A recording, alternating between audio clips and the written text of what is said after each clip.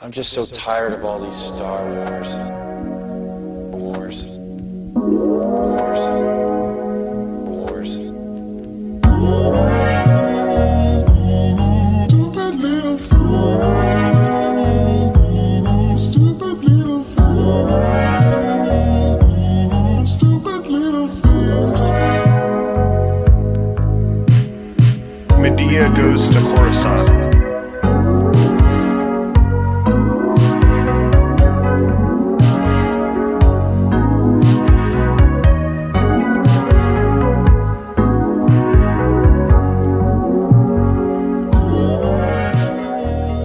Gravestone of the mind, there is but one phrase, the way it was. Hello, I'm your host Borzoi, and welcome to the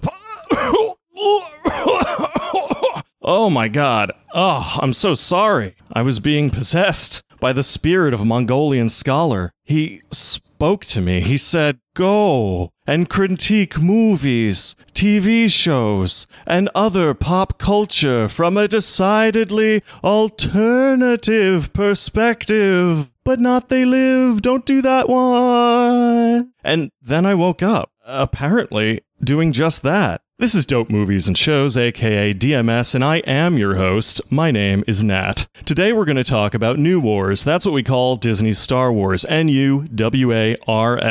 And with me to talk about it are four guests. So I look at this panel, and I am stunned with awe at the diversity. I searched tirelessly for a panel with equal representation for every imaginable race, because race is imagined, every ethnicity, orientation, religion, but not creed. We exclude based on creed. All right, first up, hey Walrus, how you doing? I'm doing just great. I hope you are as well, my friend. Yeah, Walrus. Now, that's an interesting name. Are your parents Arctic by any chance? My parents are actually walruses, and I would like for you to respect my pronouns. Thank you. Now, when I was looking for guests for this episode, you told me that, anything sci-fi, you could talk about it, but I want to know, are you also a Star Wars fan? I first watched the original trilogy when I was 5, over the course of several weeknights in succession. I watched them with my parents. I watched them with my family. I've consumed multiple books. I love just about all the video games I could get my hands on. I think it's safe to say that I am a pretty big Star Wars fan, all told. That's pretty similar to me. When I found out that there was a story that needed 3 movies to tell, I still remember being blown away. As like you, I was about 5 years old. Thanks a lot, Walrus. Miles, so you're a Star Wars fan in remission, is that correct? Yeah, the universe moved away from me. I didn't leave it. I was actually a member of the 501st, the Costuming Legion. Oh, wow. What was your character? Oh, I was a stormtrooper. Nice. And last but not least, the human typhoon himself, Toan. I like that, the human typhoon. Hey, how's it going? I'm here. Exploding with high energy. Oh, yeah, I need to do the rest of the show with my face hanging off. Great. Now, let's get into the thick of it. So, NuWars, what exactly is this that we are talking about? So, for those of you who aren't familiar with Star Wars, you might just want to hit the pause button on this one and go become a little bit more familiar with the series. I suggest starting and ending with the original trilogy, technically episodes 4, 5, and 6. The story of Luke Skywalker and Darth Vader. Now, after the original trilogy was released, the prequel trilogy came out about 15 years after the end of the original trilogy. It was a financial success, but generally panned as films, and there were some rumors of a sequel trilogy at some point, but those never really came to fruition. And then Disney bought Lucasfilm, the company that makes the Star Wars movies, and decided to create a sequel trilogy themselves. And that was what we now call NuWars. It is full of a very heavy political agenda. mostly focused around progressivism, feminism, and racial diversity. And that is not necessarily the spirit of the Star Wars franchise to come before it. So we're going to talk about the controversy involved there. So first, let's talk about the history of the Disney buyout. Were you guys excited when you learned that Disney was going to buy Lucasfilm? Fuck no. Fuck no. Yeah, absolutely not. So I was excited from the prospect of getting new films because at least it had seemed that George Lucas had largely either moved on to other projects or simply decided to squat on the ridiculous amounts of money he already had. So from that perspective, I was very interested, but back at the time I was in the middle of college and I wasn't, aware of the problems that existed within Disney and how they had, deviated from things like Walt Disney's governing philosophy and all that crap. So I was pretty excited, all told. Yeah, that was the end of 2012, which personally I can hardly believe that it's been almost 6 years since the buyout. It sort of just feels to me like a couple of years ago, I guess. But the negotiation went on for 18 months before that. They bought it out. They bought Lucasfilm for $4 billion. Which is about the same as what they bought Marvel Studios for prior. A little bit more. Marvel Studios was bought for $3.96 billion, and the purchase was half in cash and half in Disney stock. So that made George Lucas, who was the sole owner of Lucasfilm at the time, the largest personal shareholder of Disney, right behind the Steve Jobs estate. Yeah, sounds about right. So when they announced... Right up until the run-up of that, George Lucas was bitching about, oh, God, the wealthy and the taxes and this, that, and the other thing. Write the check to cash, please. Yeah. It's like it's like a fucking drug deal or something. Just giving all that money in cash. It's kind of fun. Yeah. Yeah. Well, Lucas mentioned to Disney. I think he personally mentioned to the CEO of Disney that he was kind of looking around for someone to buy Lucasfilm. So it was basically a mutual thing. I don't think Disney was chasing Lucasfilm around. George Lucas wanted to part ways with the whole shebang. He wanted to retire. But when they announced the buyout, they also announced that a sequel trilogy was planned. A little bit later, the plan changed, and that they would also be releasing interstitial films to come between each trilogy film. And TV shows have been in various degrees of happening since the buyout.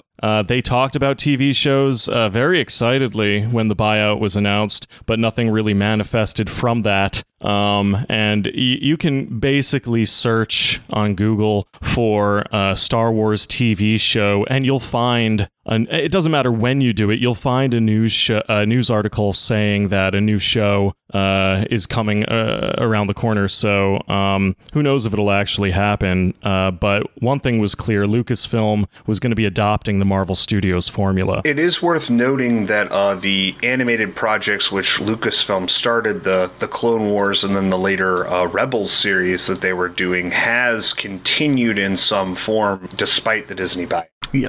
So there is not like a live action Star Wars show, but there is an animated, like CGI animated, that has mixed reviews, is my understanding. Yeah, so the thing you're going to realize with the way they handle this is, unlike Marvel, who knows what they're doing, I don't like what they do with the Marvel movies personally, but at least they have a plan. With Star Wars, they don't really know what they're doing until they do it. But I think we'll get a little bit more into that later on when we talk about the films themselves. Right. Well, the purchase of Star Wars as a franchise wasn't really... I don't think Disney saw, like a glimmer of what they could do with Star Wars creatively. It's all just about, oh really, George Lucas, you're thinking about parting ways with this. I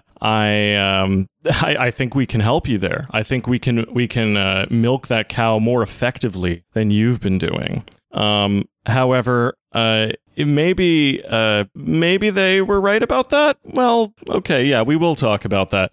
Since the release of The Last Jedi, Disney has broken even on the purchase of Lucasfilm. So any money that they've made since then off of the franchise in merchandise and subsequent films, that's all dividends. That's all coming back to them. And it took less than 6 years to do it. I don't think that that we're going to see the end of that. That's not even over the horizon. That's on the other side of the planet. I think we're going to be seeing Star Wars for a very long time. Now, is that calculation also including the costs they've incurred to, produce these films? Probably not. I believe so. I did not look at the itemization of that figure, but that was announced that they have made back what they spent on Lucasfilm. Okay. I just asked because, all of the most recent movies except for Solo have made money, and there's no doubt about that. I just wanted to ask if we were just looking at raw revenue or if we were including, total profit versus cost of the initial investment. Yeah, sorry, I don't have those particular numbers. Just the high level that they appear to have broken even at this point. Actually are in the black. All right, so that is the history of the buyout. Let's talk about some of the people involved in the controversy. We'll start off with the people on LucasArts' side, and we will also talk about the people in the trenches very briefly. We have Kathleen Kennedy, who was president at Lucasfilm before the buyout, and is now the executive producer of the Star Wars franchise. She worked with Steven Spielberg on his films as a producer. She's often credited with being the second biggest taker at the box office, right behind Steven Spielberg. Now, this is based on her credits as a producer. I never heard of Kathleen Kennedy before people started saying her name a lot in association with Star Wars. Is that the same for you guys? Yeah, same here. Yes. Right. Those things contribute to that figure that she's one of the most valuable people in Hollywood, but I don't think it's really on her own merit. She seems to be one of those people that things that she's connected to, but unlike someone like Spielberg, you don't really know the name. You just know the things they have helped produce, such as E.T. It seems like she's the sort of person who may not necessarily be creatively powerful entirely on her own, but is notable for at least knowing a good thing when she sees it and being able to get herself into it.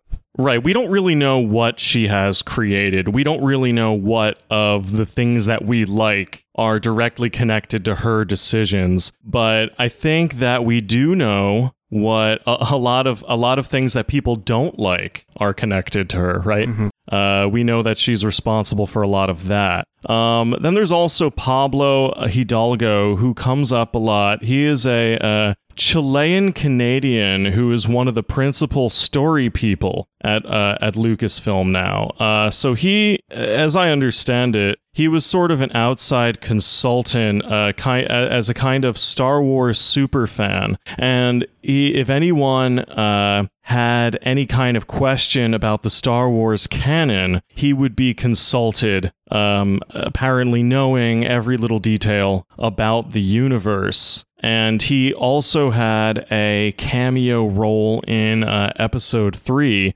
Revenge of the Sith. And once Lucasfilm was bought out, he approached Kathleen Kennedy and said to her, well, how about we make this a little more serious? How about we move in together? And he became a permanent employee over at Lucasfilm. we'll talk a bit about where he comes in when we talk about the kind of clashing over the progression of the franchise. Well, it's like you have the guy that has always gone out and raised the sheep who has the knife because he's not threatening to them, right? He participated in killing the extended universe. That's something we didn't mention.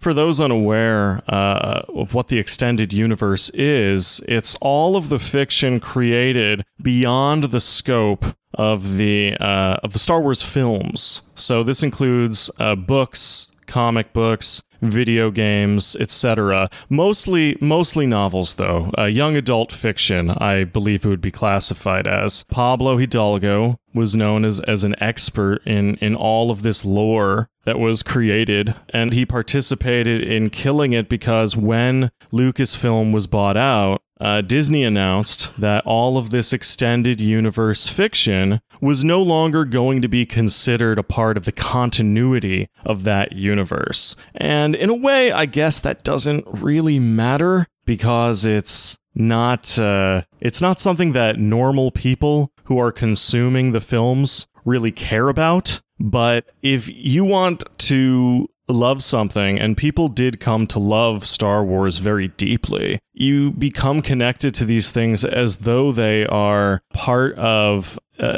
they're essential. They're essential in the minds of people who really love this franchise. Yeah. And to kind of disregard that's one thing, but to replace it with something else, something different, and maybe something that's kind of insulting to the original fans, that's another thing entirely. So the original canon, I think, was largely considered to be problematic, to focus on a very narrow demographic from their perspective, and so they decided to replace it with something I think that they consider to be more modern, more updated, but also very separate from the people who enjoyed the extended universe. So Pablo Hidalgo, maybe he was a supporter of that all along. Maybe he always harbored feelings of resentment against something that he loved. I don't know if that truly could be the case, but he definitely didn't express any sentiments of resentment when something that he was a supposed expert in had become completely irrelevant practically overnight. So the question I have is why, if you're just dropping all the extended universe stuff, and honestly, I don't care that much if they do that. I understand why people are upset, and I think it's bullshit, but, personally, it doesn't affect me. But why would you keep around the guy who is well-versed in the extended universe stuff if you're not going to use it? Well, perhaps it has something to do with his status as a Chilean Canadian. Well, that aside, it may very well have something to do with the simple fact that that by virtue of him having so much knowledge about the lore, even if the old lore wasn't relevant, it might allow them to pull out some old piece of it that happens to relate to whatever project they're doing. Like, it might give them the ability to recycle an idea that they had previously discarded. Yeah. Because the initial take I had back when I saw that they were discarding all of the old lore was, a certain amount of disappointment with it, but also a reflection and looking back at some of the books I'd read and some of the bizarre ideas that even George Lucas had come up with, and being like, well, it's like there are good ideas in here, but they're also combined in a massive pile of all of these terrible ideas. It's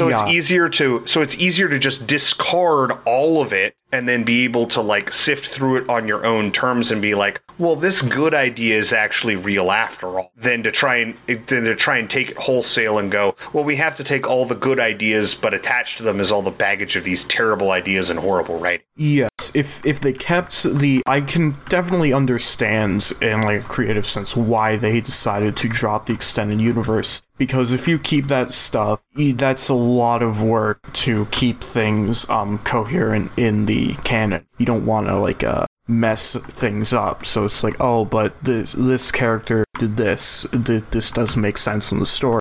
Well, Tone, don't you think that perhaps it's actually easier than what they're doing now because they already know what people liked and didn't like. And really all they would have to do is make movie versions of books. And we know that Hollywood enjoys doing that and is actually kind of good at it sometimes. Yeah. Well, I think that because of the political messages they like to push with these movies, they thought it would be best to do our own thing. Well, that's exactly what happened to Darth Vader. I mean, he's now the face of the franchise. In the first movie, he murked people left, right, and center. Yeah, I mean, in the first movie, fair, he murked people in a Disney spinoff too. Yeah, that's the best part of Rogue One. There's some disagreement in the dope chat about whether or not the extended universe was ever canon. Can we get a consensus on the panel about that? The Hand of Darth Vader? Yeah, that was pretty bad. I actually own that book. Well, yeah, I mean, there was plenty of bad in there, but George Lucas primarily, even when he allowed writers to start writing in the expanded universe, was motivated primarily by money, not consistency of his story. So as a result of that, the money kept pouring in, and he saw, I'm sure every now and again he looked in and was like, oh, so this is what my fans think of whatever on earth I created in a fever dream once upon a time. Okay, that's a pretty interesting take. Even before the expanded universe, before he sold Lucasfilm, he did flat out say that he had an idea for the sequels that was very much at odds with so much of the literature that he himself had ultimately signed off on by letting all these people write in his universe. That he never imagined, for instance, Luke getting married and having kids, which was a big part of the EU. He never would have done that. He didn't imagine this whole weird mythology being developed around the Skywalkers and around Vader in particular. But these are things that we now take for granted when we look at you as it was, and were central elements to it as a coherent force. Yeah, the thing to keep in mind about this is that George Lucas really, really, really resents his Star Wars fans to a degree that we can't even comprehend. George Lucas wanted to be an auteur filmmaker and be liked by the Sundance Film Festival crowd. Instead, he got us, and he hates us for it. Make no mistake. Which, I mean, if he wanted that, maybe he shouldn't have made Flash Gordon in space. Just a thought. Yeah, he probably should have made a period piece about, I don't know, a prostitute with a heart of gold or something like that. Sundance would have loved that. I mean, it's also worth noting that, of course, the original Star Wars film was largely seen as a standalone project, that he himself, while he liked the idea when he initially pitched it, he in fact actually made a deal with, or made a bet with Steven Spielberg, who was working on E.T. at the time, that they made a separate, a reverse bet that Lucas bet that Spielberg's project would do better than his own, and Spielberg bet the opposite. And Spielberg, of course, won that bet. And Spielberg's project was E.T., correct? Yes, that's correct. Yes, the thing you have to remember about Lucas, and I've talked to people about this, and they've gotten kind of angry. So when I think everyone here will agree, some people listening might get a little annoyed with this, but Lucas is not the reason Star Wars was so good. Star Wars Episode 4, or New Hope, or just Star Wars as it was known at the time, wasn't a very good movie originally. It was saved in editing, is what I always hear.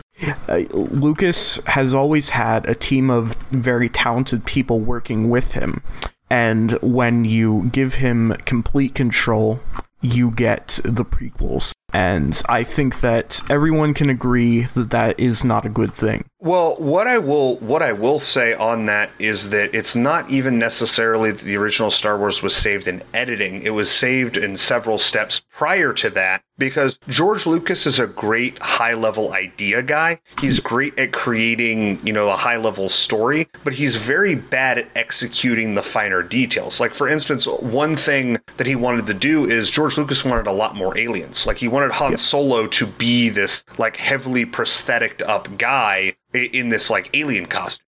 And there's various other things throughout the films. If you look at the special edition, you can kind of get a better idea of what George Lucas thought was a good idea, which does involve a lot more schlocky alien involvement, a lot more weird aliens, a lot more CGI, that sort of thing. And that on its face, yes, like you can definitely see why that would detract from the narrative if you saw the original film. But the important thing to note there is that it's not that George Lucas is bad but inexplicably successful. It's that he does have a coterie of folks who help filter his ideas to make them more palatable or approachable for the average person. My complaint, Yeah, that was the one of the issues with the new with the prequel trilogy is that George Lucas is not a very good director, nor is he a even competent director. Most of the good acting that you see in, for instance, The Empire Strikes Back, that was by a different gentleman whose name I forget at the present. Yep. But yeah, all the acting between Han and Leia, Carrie Fisher and Harrison Ford, that was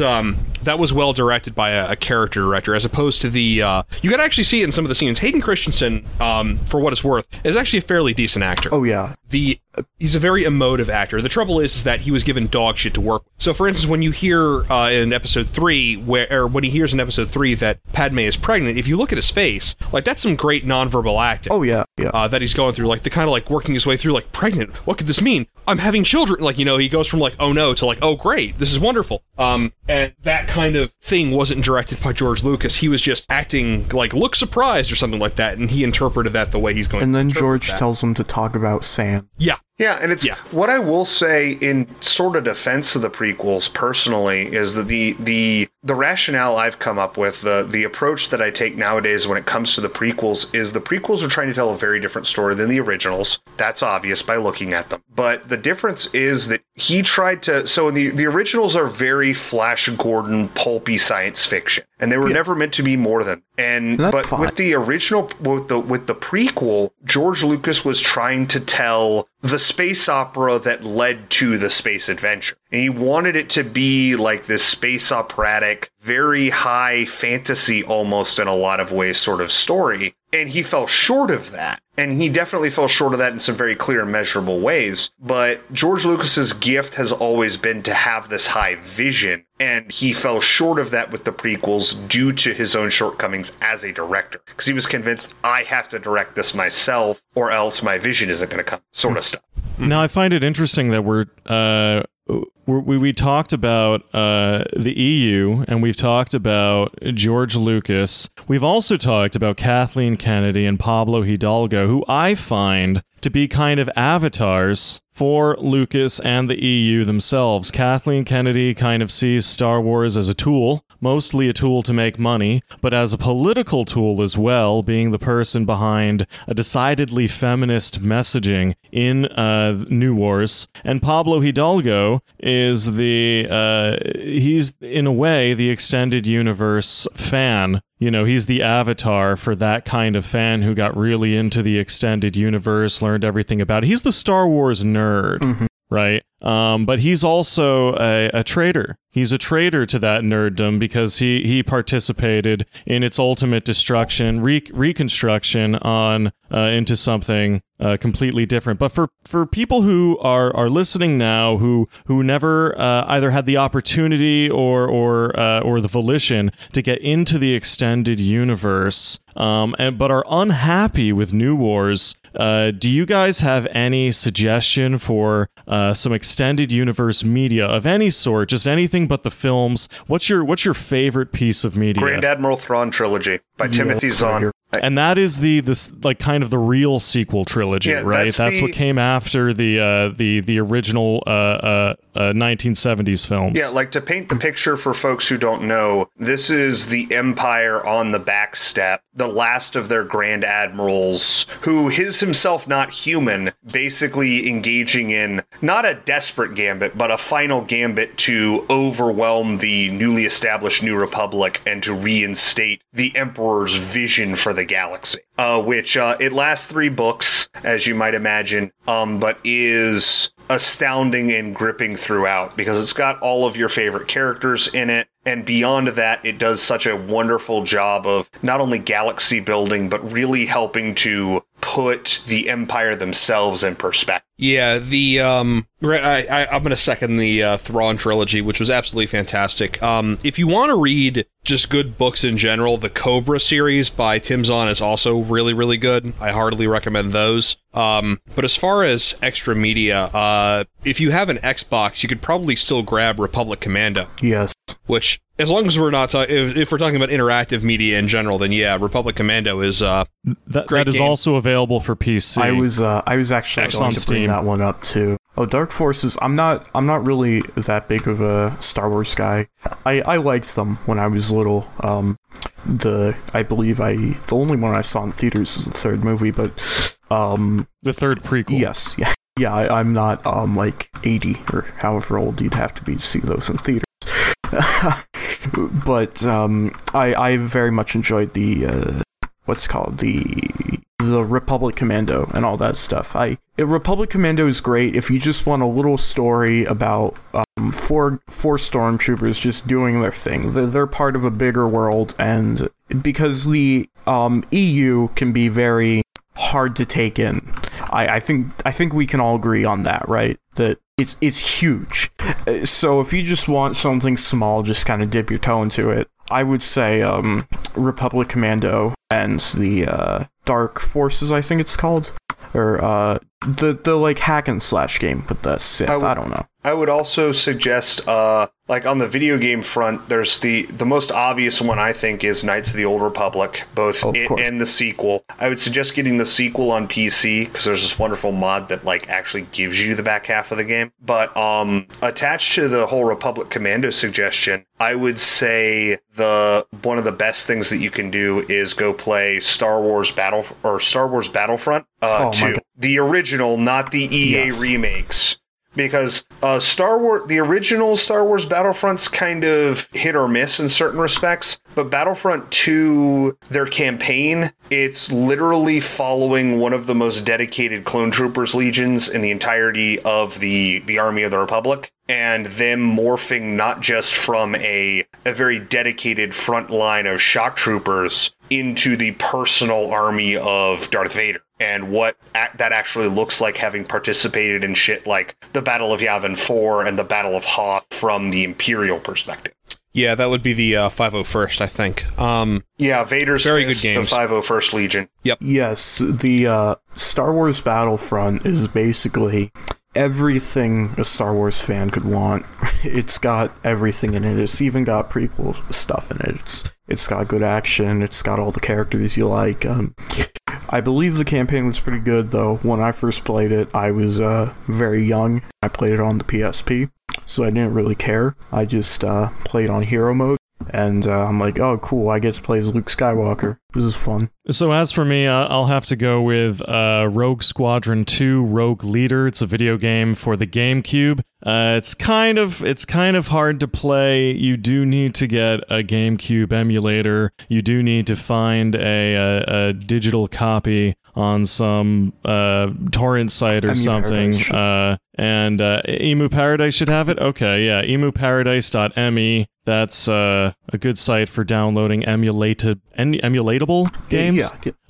Completely legal emulated downloads. Right, if you already own a copy, it's legal. I don't know. I don't give a... Also, no. I just want to clarify to everyone that this is a completely legal emulated download, which I possess. Just go have fun. You'll get to play as Luke Skywalker shooting womp rats on Tatooine, and that's kind of special. Mm-hmm. Is everyone noticing that the best Star Wars content isn't coming from Lucasfilm or Disney itself, but coming from third-party sources? Yes. That thought had arisen a few times. Yes. I mean, if I had to choose between watching Empire or playing the games, I probably would watch The Empire Strikes Back again. A lot of the games are actually pretty bad. Yeah, The Empire Strikes Back is unabashedly the best Star Wars film. Without question. Me. I would recommend not playing Shadows of the Empire for the Nintendo 64. Oh, that was a solid game. Dash Rendar was always my favorite character. It doesn't. Dash Rendar's a cool dude. He's a cool dude. Dash Believe me, I Rendar played is a through cool the whole dude. game, but That it game controls was pretty primarily poorly. salvageable for its weird cheat codes, like where you could play as a Wampa on the Hoth level for no reason. Yeah. Well, the thing Yes. is that Dash Rendar is basically someone took Han Solo and said, this man is not Han Solo enough, and just cranked up the meter. And it's like, let's make him even Yeah, cooler. and also added a lot more of the dedicated to the rebellion tree. Yeah, that's why I defend that one scene in A New Hope, the special edition, where Han Solo is talking to Jabba the Hutt, because with the new editions, which apparently are canon now, there's nothing to indicate that Han Solo is a dirtbag. So why should we believe, like, everyone's like, oh, you're this rogue, you're this rapscallion. No, he's not. He's just kind of like a schmoozer. That's it. Meanwhile, like, if you actually wanted to have a character that was like that, you establish that he's dealing drugs, the spice, and as soon as Greedo sat down, he should have just shot him right away instead of talking. You know what I mean? And then he develops that heart of gold. Well, wait a minute. If the special editions are canon, does that mean that Greedo shot first is canon now? Yes. Oh my god. Yes, it is. And no, Han Solo didn't shoot first. He's the only one who shot. Everything you don't like is slash autism. All right, great. So let's move on to talk about The Force Awakens and its director, J.J. Abrams. Jar Jar Abrams himself. So The Force Awakens... Before you start, one thing I want to ask, because I did not actually check on this, is J.J. Abrams his actual name, or is that like a stage name? Well, that's a very good question. Yeah, if someone could check, we don't have an intern on this show. Okay, Jeffrey Jacob Abrams. I just asked because, you see things like George R.R. Martin, and it's like you literally only picked that name because J.R.R. Tolkien, right? Yeah, that's why I only call him George Martin, because calling him R.R. I prefer to call him Germ. I don't respect. That's my pet pronunciation. Tone does not respect pronouns, ladies and gentlemen. Just so you're aware. This is a progressive podcast. He's going to have to go. JJ, he took hold of this franchise as director of its first film after he found a lot of success directing a few of the new Star Trek movies. And I found this to be a little bit weird that they would take the guy who did Star Trek and that begins with Star. Those made money, so now you can just do Star Wars too. Why not? Well, the real shock is that Star Wars had nothing to do with time travel, considering not just Star Wars, but also, shit things like Lost and the like that he was involved. Give it time, they'll incorporate it. I think it's fair to say that when people saw his, I'm gonna go out and say terrible Star Trek remake, people thought, this guy seems like he would be better for something a little more like kind of action. More fantastic, scientific. Yes, so give him Star Wars or something, right? That's exactly what his Star Trek movies were. They were a demo reel for Lucasfilm, or for Disney. Yes. They did come out around that time, didn't they? Yeah, they did. Yep, immediately before, yep. And not only did he direct The Force Awakens, he was also a participant in co-writing its screenplay. He was also involved in casting as well. So one of his major goals was to push the feminist themes that Kathleen Kennedy wanted, and also the sort of progressive racial diversity themes. So we do have part of the core cast is John Boyega, a black fellow. And he and the main character, Rey, a white woman, they have kind of a pseudo-romantic storyline going on in the movie. It's not actually really clear. It's left a little bit ambiguous, and I think a part of this is that, like Lost, we mentioned Lost earlier, this new trilogy isn't actually planned. It was not written in its entirety, much like the original trilogy. So I don't know if that was an homage or purely kind of like industrial corporate movie making at work. Well, I chalk it up even to a bit of arrogance. It's them looking at,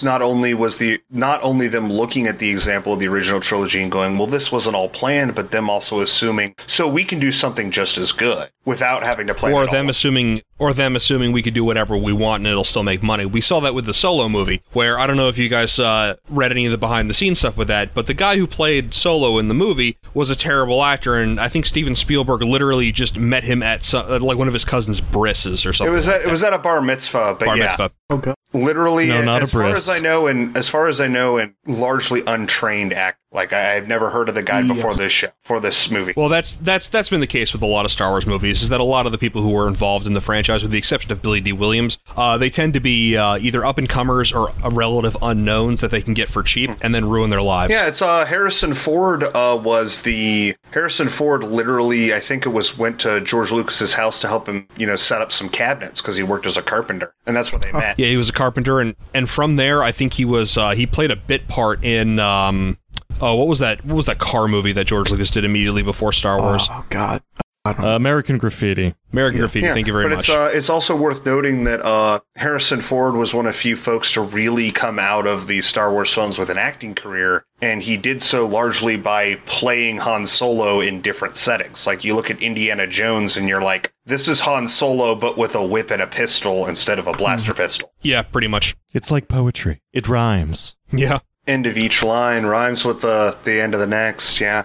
You can see more poetry in that the races of the people who were cast were very intentional. Now, George Lucas originally wanted to cast Luke Skywalker as some kind of weird alien, but I think I he heard ended up something about casting him having as a white robot guy. head or being a midget. I don't know, something. He was an weird. alien with a robot head, yeah, but ended up being a white human. That'd be neat. I like that kind of stupid shit. Well, I mean, keep in mind that, like, literally, in his own words, one of his biggest influences was stuff like Flash Gordon, which, if you ever saw the original Flash Gordon stuff, is full of bizarre aliens of that make and type. Oh, it's The difference, the thing that George Lucas himself never seemed to grasp was that, yes, but we have the context of a hero who is not one of those things to help us sort of filter and translate, which is why he got, essentially bullied into, yeah, most of your cast is going to be normal humans and you're going to go along with it. Yeah. Well, Star Wars, when you think about it, is 1960s, 1970s pulpy science fiction. It's just the absolute most polished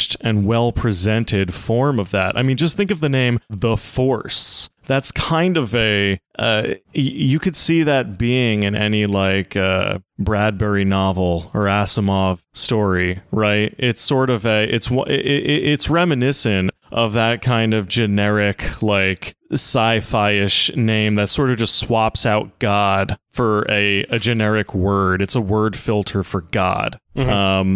The Force, Luke Skywalker, Han Solo, Darth Vader. A classic sci-fi is very on the nose, and Star Wars is no different. In fact, it's such a creation of its time that modern Star Wars films that try to emulate it just sort of feel out of place. Like the Force Awakens was basically a beat for beat remake of A New Hope, the original Star Wars movie. And this was people questioned the flow of the plot. People questioned the motivations of the characters because it just doesn't make a lot of sense outside of that pulpy 60s 70s era sci-fi bubble. Yeah, it feels almost like just an action movie sequel where the rule is that you raise the stakes and you double the effects button, and that's it. Yep. With progressivism kind of layered on top. Now, J.J. Abrams once said in a panel interview leading up to the film that when asked about the lack of Asian characters in the movie, he said if it were up to him, all of the characters would be Asian, which sounds a lot like, he kind of maybe resented some of the casting decisions in the original films, or even the decisions that were made on these new films. That sounds like the sort of thing that someone says to immediately mollify a concern because they're a spineless individual who has no principles. Not to come across as though I'm hating on J.J. Abrams. It's just that's literally what that sounds like to me. But I mean, J.J. Abrams has also said in various other interviews that the first time he walked into the room, like looking at like the cast of the old movies and them all coming together for their involvement in this film, his immediate thought was, "Why are there so many white people?" And he said that aloud. Right.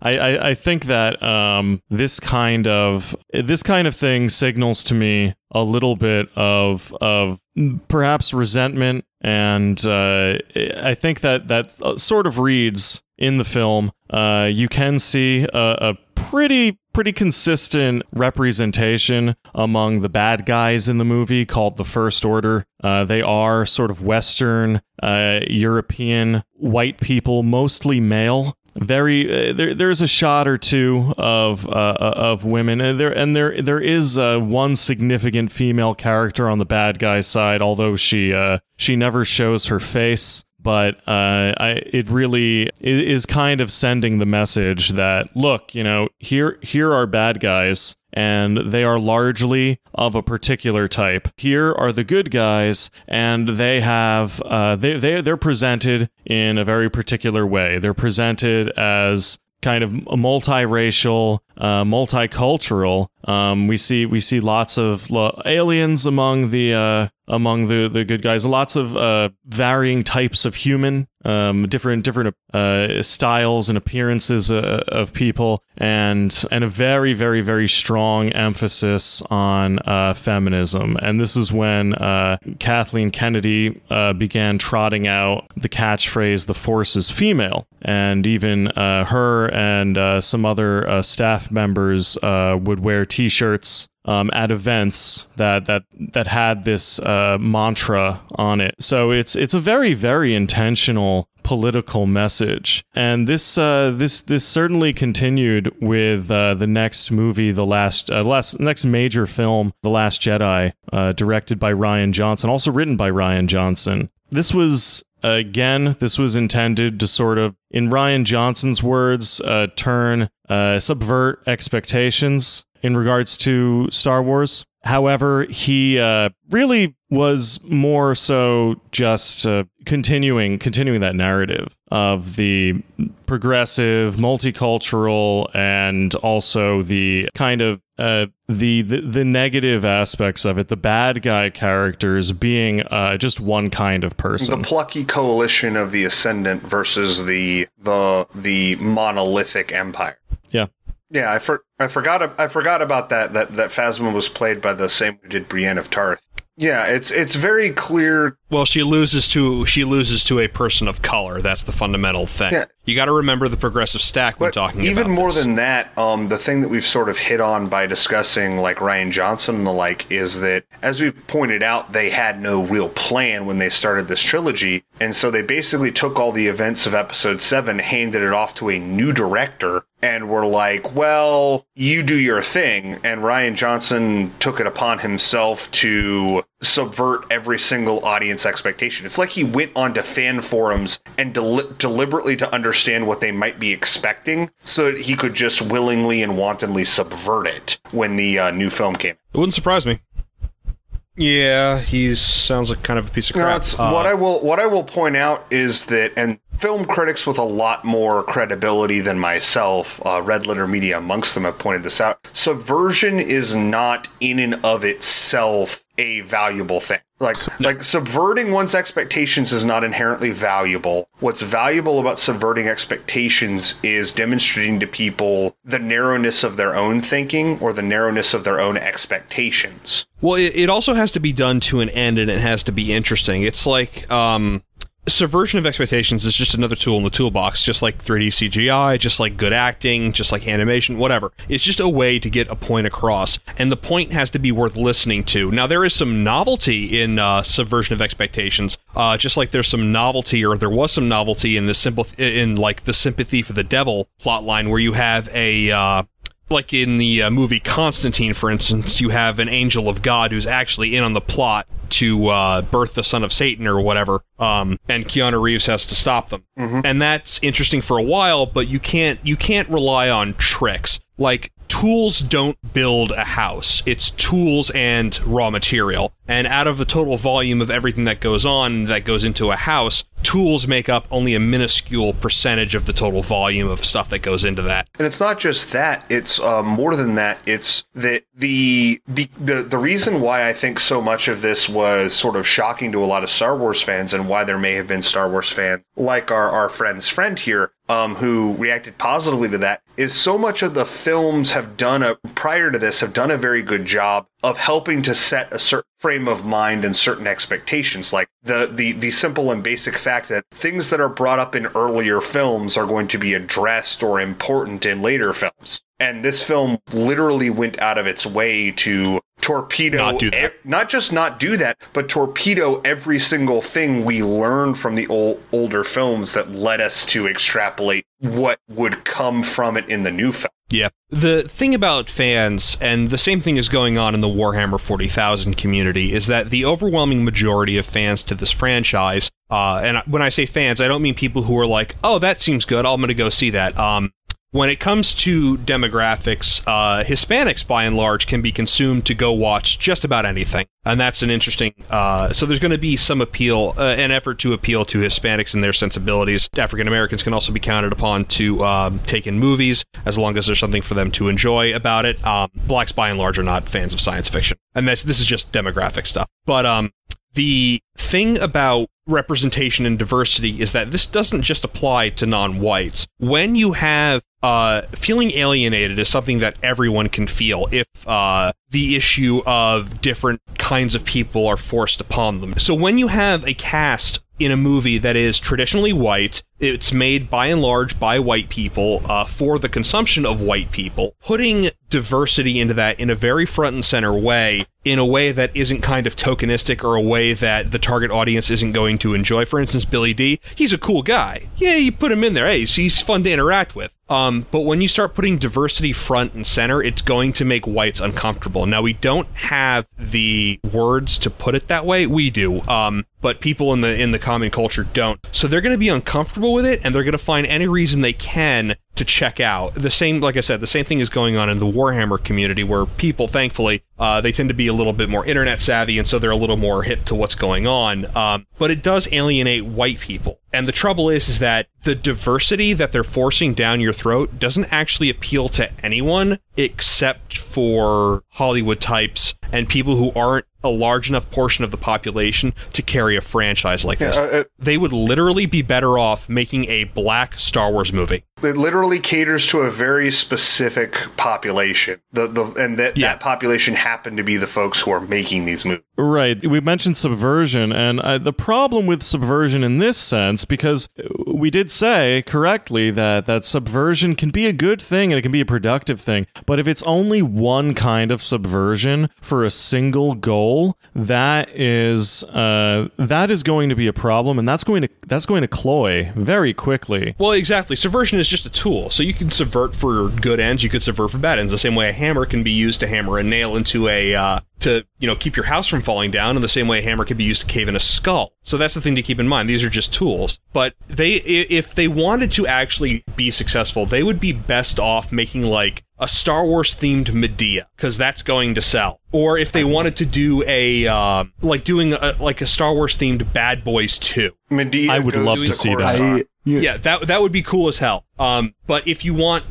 that's the thing, if you want to make money off of all these different things, you can't force them together. You have to hit each of them where they are, because this is their natural inclination to be amongst themselves and to appreciate their own cultures. This is why BET exists. This is why Telemundo exists. The things that appeal to these different demographic groups aren't the things that necessarily appeal to the different demographic groups that aren't them. Like, there's nothing appealing in telenovelas aside from, the very attractive women to the majority of white people. The same way there's nothing appealing on BET to the majority of white people. And the same is true about Lifetime. There's nothing appealing to non-Asian or any sort of ethnic minorities in the West, to any about what goes on in Lifetime or Hallmark movie channels. There's nothing about that. It's a white thing.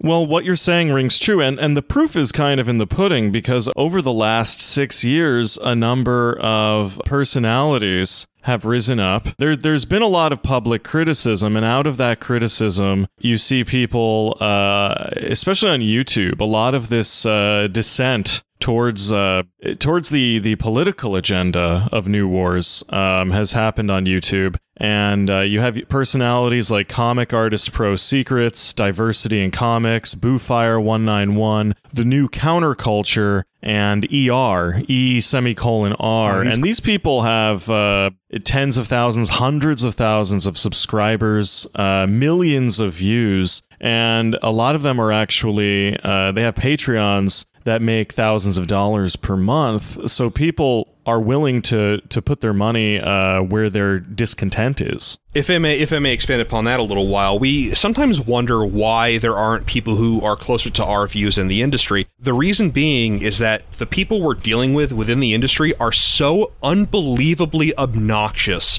and you can't do anything about it, that your only option is if you have any right-wing thoughts whatsoever, at all. Like, if you're even just like a mild conservative Democrat, or you're like, I don't know, if they want to do the gay thing, just I don't want to hear about it. You know what I mean? It's like, I'm not comfortable like with PDA. Can you please just like take it away?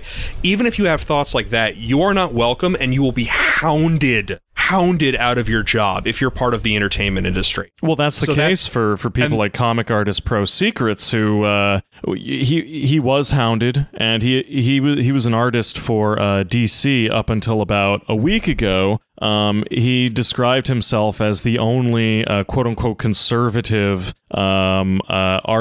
comic professional in the industry. And eventually he just left. He just left to do his own thing so that he could so that probably, I mean, he never really went into this, but he was probably getting pressure from his employer.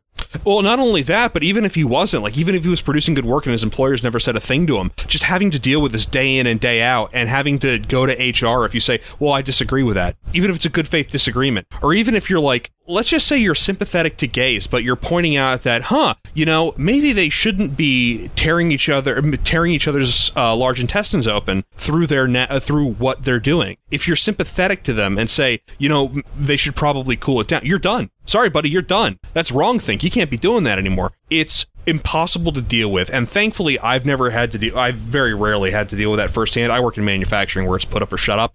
But people who work in offices, I have a bunch of friends who work in offices, and they have to hear every day, and nothing like saying, oh, I wish Trump would die. If you said that about Barack Obama or even Bill Clinton, no, you're done, son. Right, it is a single kind of subversion. There's really only one voice being heard. It is the voice of people like Kathleen Kennedy. These are the people with power, and not only are they speaking the loudest, they're also working very hard to silence any other voices in the room. And unfortunately, I feel like voices that come from our people are not they're not working hard enough to try and silence back. They're trying to have a conversation on equal footing, but we're not on equal footing. Here's the thing. You have it exactly wrong. We ideologically are under total occupation and control. We have no ability to actually strike out and silence these people. We literally don't. For engaging in the kind of wrong thing that we engage in, we lose our jobs. See, that's the thing. We have no institutional power. So when you say we should try to silence them, how do we go about doing that? And the answer is that by legal means, and we don't advocate for illegal means at all, like in no way, shape, or form. There's simply no way to do that. We have zero institutional power, or even zero power to begin with. No, our enemies are literally insane. That's the thing, and that's the thing. Our well-meaning people who might agree with us or have sympathies towards our ideology would need to get through their heads, is that they're not dealing with people who are willing to deal in good faith. They're dealing with fanatics. They're dealing with literal insane people who want you destroyed because you disagree with them. Our enemy's ideology relies entirely upon supremacy. They're the AC-130 of ideology. For those of you not familiar with military terminology or tactics, the AC-130 is a big, slow gunship / cargo ship used by the United States and allied militaries. If there is anything else in the air that wants to shoot it down, they don't put it up in the air because they know how vulnerable it is. It has no way of defending itself, no effective way of defending itself, at least. And the same is true of our ideological foes. The cracks in the armor are so large and so obvious that as soon as they're pointed out, they go down in flames. And so that's why they rely upon ideological supremacy. That's why we have to be silenced by being hounded out of the workplace. We have to be effectively shut down by basically being killed. Well, an even simpler example is that the emperor has no clothes. Like the moment that someone gets up there and points out the truth, it all falls apart. So a lot of effort just has to be spent obscuring the truth from even being recognized. Yeah, well, it falls apart until the anthill can be frantically rebuilt, which happens with startling speed. we need to be less apologetic. We need to have more of an uncompromising voice, and that's what you're seeing with all of these dissenting voices on YouTube. They have dedicated themselves. They have essentially built small-time careers around destroying the reputation of Star Wars, fanning the flames of the dumpster fire that is Star Wars, and any mistake that Lucasfilm makes is amplified tenfold by this community of dissent. And this is how that kind of change is made. Going on the attack, not allowing your enemy to make mistakes, not allowing them to have the last word. And when you have the last word, then you advance. And they start to get quieter and quieter. And you're right, they have institutional support, but we still exist, and we can still continue to assert our existence. Well, the way we fight back in that instance is we drive our enemies to hysterics, and that points out how insane they really are. We don't have enough reach. Like our message is not even kind of on par with their message. So their message is going to drown ours out. So effectively our message has to be directly targeted at them to drive them nuts, which reveals, because they broadcast on all frequencies, that insanity is going to be broadcast. So we find that out with something like the Me Too movement, where you find out that the people who are talking about feminism, equal rights, yada yada, so on and so forth, are rapists. That broadcasts on all cylinders because it has to, and the whole thing comes tumbling down. We saw the same thing with a couple other flyering campaigns we might have seen here or there. So that's how I think we should approach this. And fanning the flames of this is absolutely a good thing. You point out the hypocrisy of what they're saying. You point out that the diversity angle is tokenism. You agree and amplify in certain situations, and you point out the hypocrisy in other things, because that's a big thing, hypocrisy. People don't like hypocrisy. Yeah, and when we say that they have institutional support, keep in mind, the bigger they are, the harder they fall. And every single one of their mistakes is far, far more public than ours, and much more easy to exploit. Mm-hmm. So why was this franchise chosen? Why was Star Wars chosen as a louder, progressive mouthpiece than any other? I don't know if you guys agree, but I think that this is... Star Wars kind of stands apart right now from big franchises like Marvel or anything else. The other thing to keep in mind is that most people are followers, and I would dispute the fact that the people who like Star Wars now are the same people who liked it in the past. A lot of them certainly are, but I was openly mocked in middle school for being into Star Wars. I think the people are into it because they were told to be into it. It was hyped, and they're like, oh, of course I love Star Wars, despite the fact that they've never seen a piece of Star Wars media in the past. One thing I want to add is that back in the day, the nerd experience was a lot more like M here described, where it was like the D&D crowd, where it was back in the day when D&D started, it was literally a whole bunch of guys who were into math and science, wanted a way to apply that in a way that was fun for themselves. Like if you ever looked at like the very early Dungeons and Dragons, Gary Gygax was a lot of things, and one of them was a math nerd. Like there were ways that you resolved certain types of combat that were involved adding and subtracting matrices from each other. Like these were nerds of the original caliber. Oh, Now the reason that's significant is that these are the sort of folks that were into old sci-fi, into the Robert Heinlein and Isaac Asimov and Arthur C. Clarke, and that over time you got entryism like from a later generation, like folks maybe who their parents saw Star Wars and then they showed it to them when they were very young and started to get into this secondhand. Now these were largely people who were very interested in these things but also desperately wanted to be accepted, but for various reasons, maybe they weren't very athletically fit, maybe they had interests that didn't align with most of their peers, what have you, were the sort of folks who were bullied and sort of regressed into their hobbies as a way to escape that. Now that doesn't mean they didn't want to be socially accepted or acceptable. It just meant that they moved into a space where they could be accepted without having to go through the effort of improving or changing. And those people largely dominate the sci-fi space nowadays because that's the easy sort of entry. That's the sort of level that you can come into these sort of fandoms without ever having to contribute anything of your own. You can just be a consumer. So those sort of folks see things like Star Wars get picked up in the mainstream, or video games or nerd culture, as we'll call it, become popular and go, yes, I can be accepted now. I can be the cool kid who knows everything about Star Wars. Whereas the original nerd folks are kind of like, but I invented this to get away from you, sort of. And so so the reason that it was picked was that I think that modern phenomena like Gamergate, for instance, further highlighted the fact of how much of the populace is involved in things like video games, or how many people sort of consume this so uncritically that they'll just literally take whatever on earth the big studios will throw at them. And so Disney gets Star Wars and gets Marvel as the superhero movies start to get big, and it's just churning these things out because they found this market that exists of people that are already ready to consume. It's just Disney doesn't have their skin, doesn't have a stake in that market. Now, I was thinking about the history of Star Wars and how Lucas said that the original trilogy was really about Vietnam, the Vietnam War. I'm wondering how much of this is sort of a latter-day retcon, but he said that when he was writing the film, he was thinking about Nixon, and he was thinking about how democracies don't fall apart, that they're given away.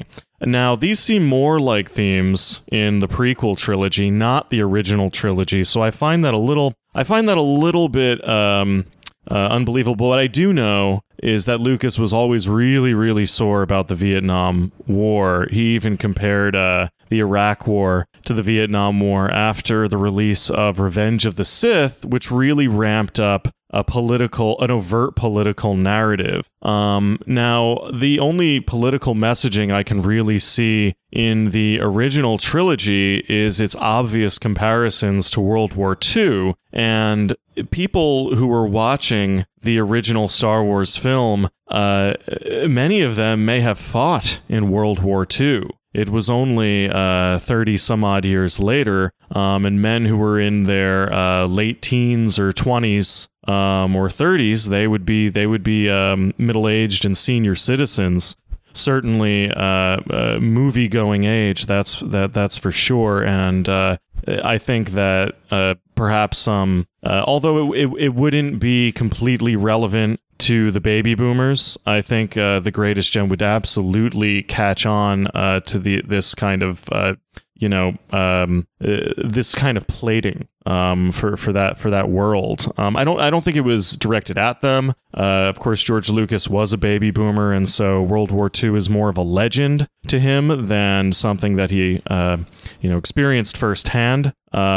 But I think it kind of paints up America, its role in World War II, in a positive light. So the people watching it are essentially being complimented. So this is a very different kind of political attitude from Kathleen Kennedy's NuWars, because rather than having an eye toward building up Americana, building up the audience, it really is kind of putting down a significant and, I guess you could say, integral part of the audience, and is essentially starting a new war. NuWars is kind of a new war itself. It's a cultural war, and a pretty overt one, I would say. Yeah, meet the new war, same as the old war, is my takeaway there. Just from at least how the NuWars trilogy has engaged narrative. Because I mean, even as much as like The Last Jedi tried to like subvert every expectation about where the series was going, it really is still all of the key scenes from Empire Strikes Back scrambled up in such a way that you don't immediately realize it's a rehashing of Empire. One thing I will say about the whole George Lucas thing, it being a metaphor for Vietnam, I mean, M. Poland already addressed this. This is like George Lucas is the sort of guy who is desperate to be an auteur or considered a serious artist. And if I were a serious artist, I would say my movie was a metaphor for whatever major cultural thing had either just happened or was occurring when I made my film. Mm-hmm. Yeah, I don't really This whole idea of George thinking that he's like very intelligent is just stupid. He has this baby boomer mindset of I'm responsible for everything. Star Wars is all me. It's all the George Lucas thing, and it is credited as that, but I think, like we've talked about before, Star Wars would be nowhere without all the help he got. He really does display the baby boomer mindset, and definitely in this auteur stuff, when he realizes, oh, wait, I'm basically just, pulp entertainment, shit, I gotta fix this, he kind of freaks out. Yeah, I think if you ask George Lucas for movie making advice, you'd say, well, you just walk up to your audience, give them a firm handshake, and say, "I'd like you to watch my movie." And it's, to be fair, to a certain extent, that should be the appropriate relationship between a proper artist and his audience. Is that you shouldn't be trying to make something that I think is ultimately going to be that you make purely to please other people. I think that's sort of how we've gotten into the mess we have gotten into culture-wise and the media that's produced. You have to make something that, whether it has a message or not, is something ultimately that you want to enjoy and go from there. Like, that was literally George Lucas's mindset going into the original Star Wars movie, was he wanted to make the sort of movie that he himself enjoyed from his own understanding of American culture or American sci-fi. Like we said, he wanted to make like a Flash Gordon-y sort of epic, and he did that. And he did that because he liked Flash Gordon, and he himself said, like, even because, I mean, the movie was filmed under the name Blue Harvest and was largely a secret project, mostly because George Lucas didn't want it to get out that he was being a sci-fi nerd. That was episode 3, actually. Oh, and really? the reason they use the term blue, the reason they use, not episode 3, episode 6. The reason he called it Blue Harvest is because he was getting ripped off by saying, "I'm filming Star Wars." By the way, for those of you who are looking to get married in the near future, if you're looking to rent seating and tables and stuff like that, don't tell them you're doing a wedding because they're going to overcharge you. Okay. Yeah, but that's the reason he called it Blue Harvest, so he can get it, so he wouldn't be overcharged for catering, seating, key grips, camera equipment, etc. All the stuff he had to rent. Okay. Yeah. That makes a little bit more sense. Thanks for that additional explanation. But it was just but I mean, it's hard for me to look at the original Star Wars movie and even, episode 5 and 6 and not see them very much as a labor of love. Even if it wasn't George Lucas's original vision, even if it was augmented by things like, effects directors and casting directors and the like, it's hard to look at those films and not come away with the conclusion George Lucas really liked this idea and really liked the sort of story he was trying to tell and desperately wanted people to see his vision shine through. Like he had the proper relationship an artist ought to have to his audience, which is, I am going to make something and I'm going to do everything in my power to make it good in my eyes. And if it's a good and useful and worthwhile work, you'll recognize that. And if it's not, well, hell with you. I still made something I liked. Mm-hmm. All right. Now, if no one has anything else to say about the kind of top-down aspect of this, we'll move on to the the trench warfare, if you will, and talk about the public support and objection to NuWars. But we're going to do that after a break. What do you guys think? Yeah. Sounds good to me. Perfectly fine to me, friend.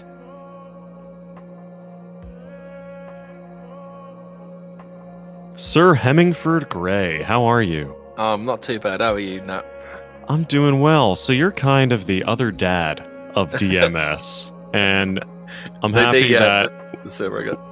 we could have you on in this mid-episode segment. So let's talk about Thrawn. He's a general within the Empire, right? And he's also kind of the lead character, if you will, or the main stimulus of what's considered the sequel trilogy of the expanded universe. Yeah, but what it is with Thrawn is he's an alien. The hierarchy of the Empire is supposed to be very xenophobic, so it's supposed to be like a huge surprise that Thrawn is in the Empire at all, let alone in a position of power. Okay, right. So we don't have to go into his whole history. But we do know kind of how he came into power, right? Yeah, he got there by merit, just by being. I think he was a bit of a thorn in the side for the Empire, and they ended up bringing him on board. Oh, really? Okay, so he was like an enemy of the Empire, like a rival faction. Maybe not necessarily with the rebellion. I don't know. Our Yeah. other guests knew more about it, but we found Thrawn to be a really interesting character because he is an alien who does have a high ranking within, I guess you could say, a human supremacist organization. Yeah, definitely. I think because he's been in Rebels, as far as I know, the TV show. Whether I don't know whether they're thinking of bringing him into the actual cinema universe, but you'd have to tread quite a fine line with Thrawn, because he's either got to appear as he could appear as an Uncle Tom type figure. Oh, I see. So, but the Empire. What's interesting to me is that the Empire is a meritocracy. Yeah, that's the thing, isn't it? I mean, how do you make the evil Empire to appear? That's the fine line, isn't it? You've either got to make the evil Empire appear a meritocracy, or you've got to make Thrawn out to be an Uncle Tom figure, which is going to be quite problematic. Yeah. Now, I wonder. I think the rebels, they're also supposed to be a meritocracy, right? I distinctly remember Luke kind of going up in rank between the original trilogy films. But the Empire was always supposed to be this kind of like, I guess sort of a unearned privilege kind of organization where you sort of feel like, I mean, it's sort of like people have a certain inherited class structure. Like you get the feel that the higher ranking members of the Empire are sort of like these hoity-toity types. Well, you kind of get the feeling from the original trilogy, like episodes 4 to 6, that kind of it's all Vader and the Emperor, and like everyone else is pretty much useless, and if they become too useless, they get knocked off. Yeah. Oddly enough, I do have some experience with Thrawn, even though I never read the books that he was in. I read a few books from the expanded universe, kind of just through osmosis as a kid, but not the right ones, apparently. But he was in the video game TIE Fighter. So I love that game. I love that game. It's so much fun, except that there are so many options on modern PCs for how to play it, and not all of them are actually good options. Now, because YouTube has a video for literally everything, someone did make a comparison of all of the versions of TIE Fighter that you can play on PC, so that you could decide which one you wanted to play. As it turns out, for anyone wondering, there is no actual optimal version. Like, if you like to play games on Steam, like I do, not because you're some kind of fanboy, but because you like using Steam input, that to customize your controls really well, you won't be able to buy the best version on Steam. You can buy it on good old games, GOG. Now, you could add it to Steam, but it's kind of a process. It isn't guaranteed to work. And anyway, the point being is that Thrawn does make an appearance in that game. I think he's been in another game as well, hasn't he? Probably. I mean, he's apparently a beloved character to people who are really into the expanded universe and are not just sort of like, bog standard fans of Star Wars like I am. But if I recall, like, for some reason in my mind, I'm replacing Thrawn's appearance with Thanos. So he's more like a craggy, like a cold-hued, his skin is like a colder hue in my mind, but I think he actually looks more like Red Skull. No, he kind of looks like, I suppose, imagine kind of like the comics version anyway. He's kind of like, imagine Bruce Wayne with blue skin and glowing red eyes. Oh, okay. So my memory was correct. That's good. Yeah, and he always wears white. Is the other thing about him. He just looks like a normal dude, but with blue skin and red eyes. He looks like a straight up normal dude. He literally looks like he could be from like Liverpool or something.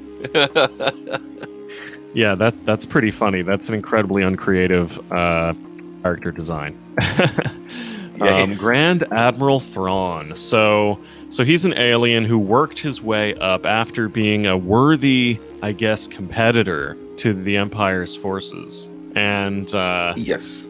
and now I guess the people in charge of Star Wars can't really figure out what to do with him. So did you see the Rebels episode that he was on? No, I watched a fair bit of the Clone Wars, but I never quite got around to watching Rebels. Okay, yeah. I believe Rebels might be a post-Disney show, right? It was created by Simon Kinberg and David Filoni, and it was on Disney XD. That's where it debuted. So yeah, this is a Disney show. Executive producers Greg Weisman. That's interesting that they would actually pluck that part of the extended universe out. I think it's got to be part of the canon, right?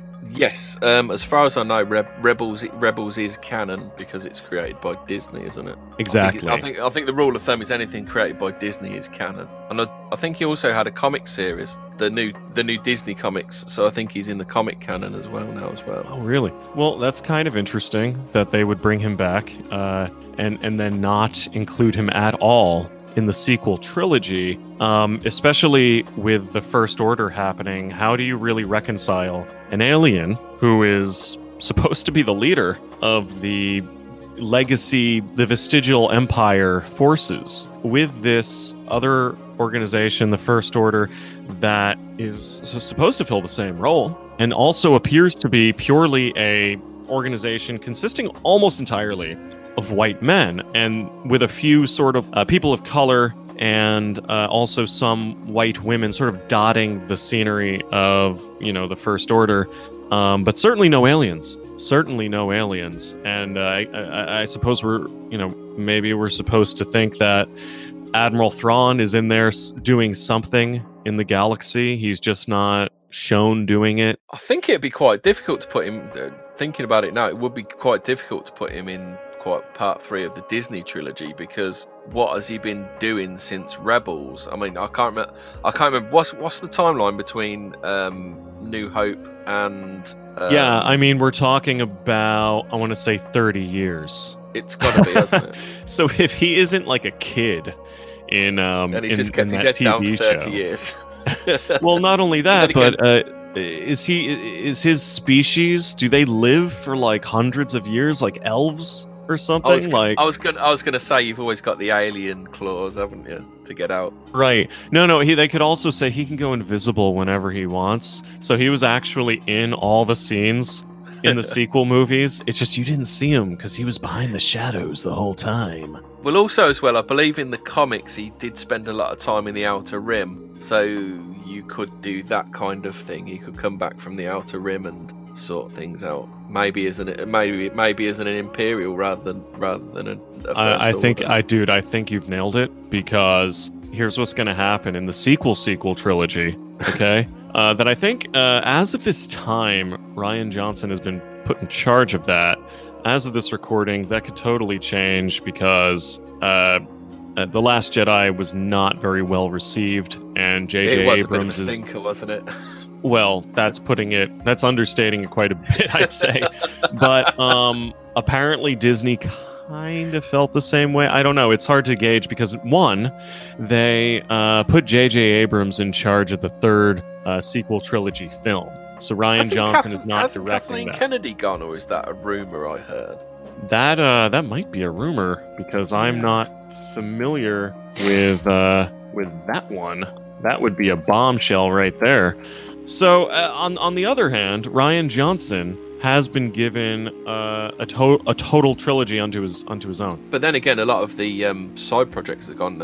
Is the Mandalorian on hold? Is it the Boba Fett movie? Actually, after Solo, Disney decided that all side story films would be canceled, and they're only going to focus on mainline films from here on. Now, that could actually discount Rian Johnson's trilogy, because perhaps that was going to be kind of a side story trilogy of films.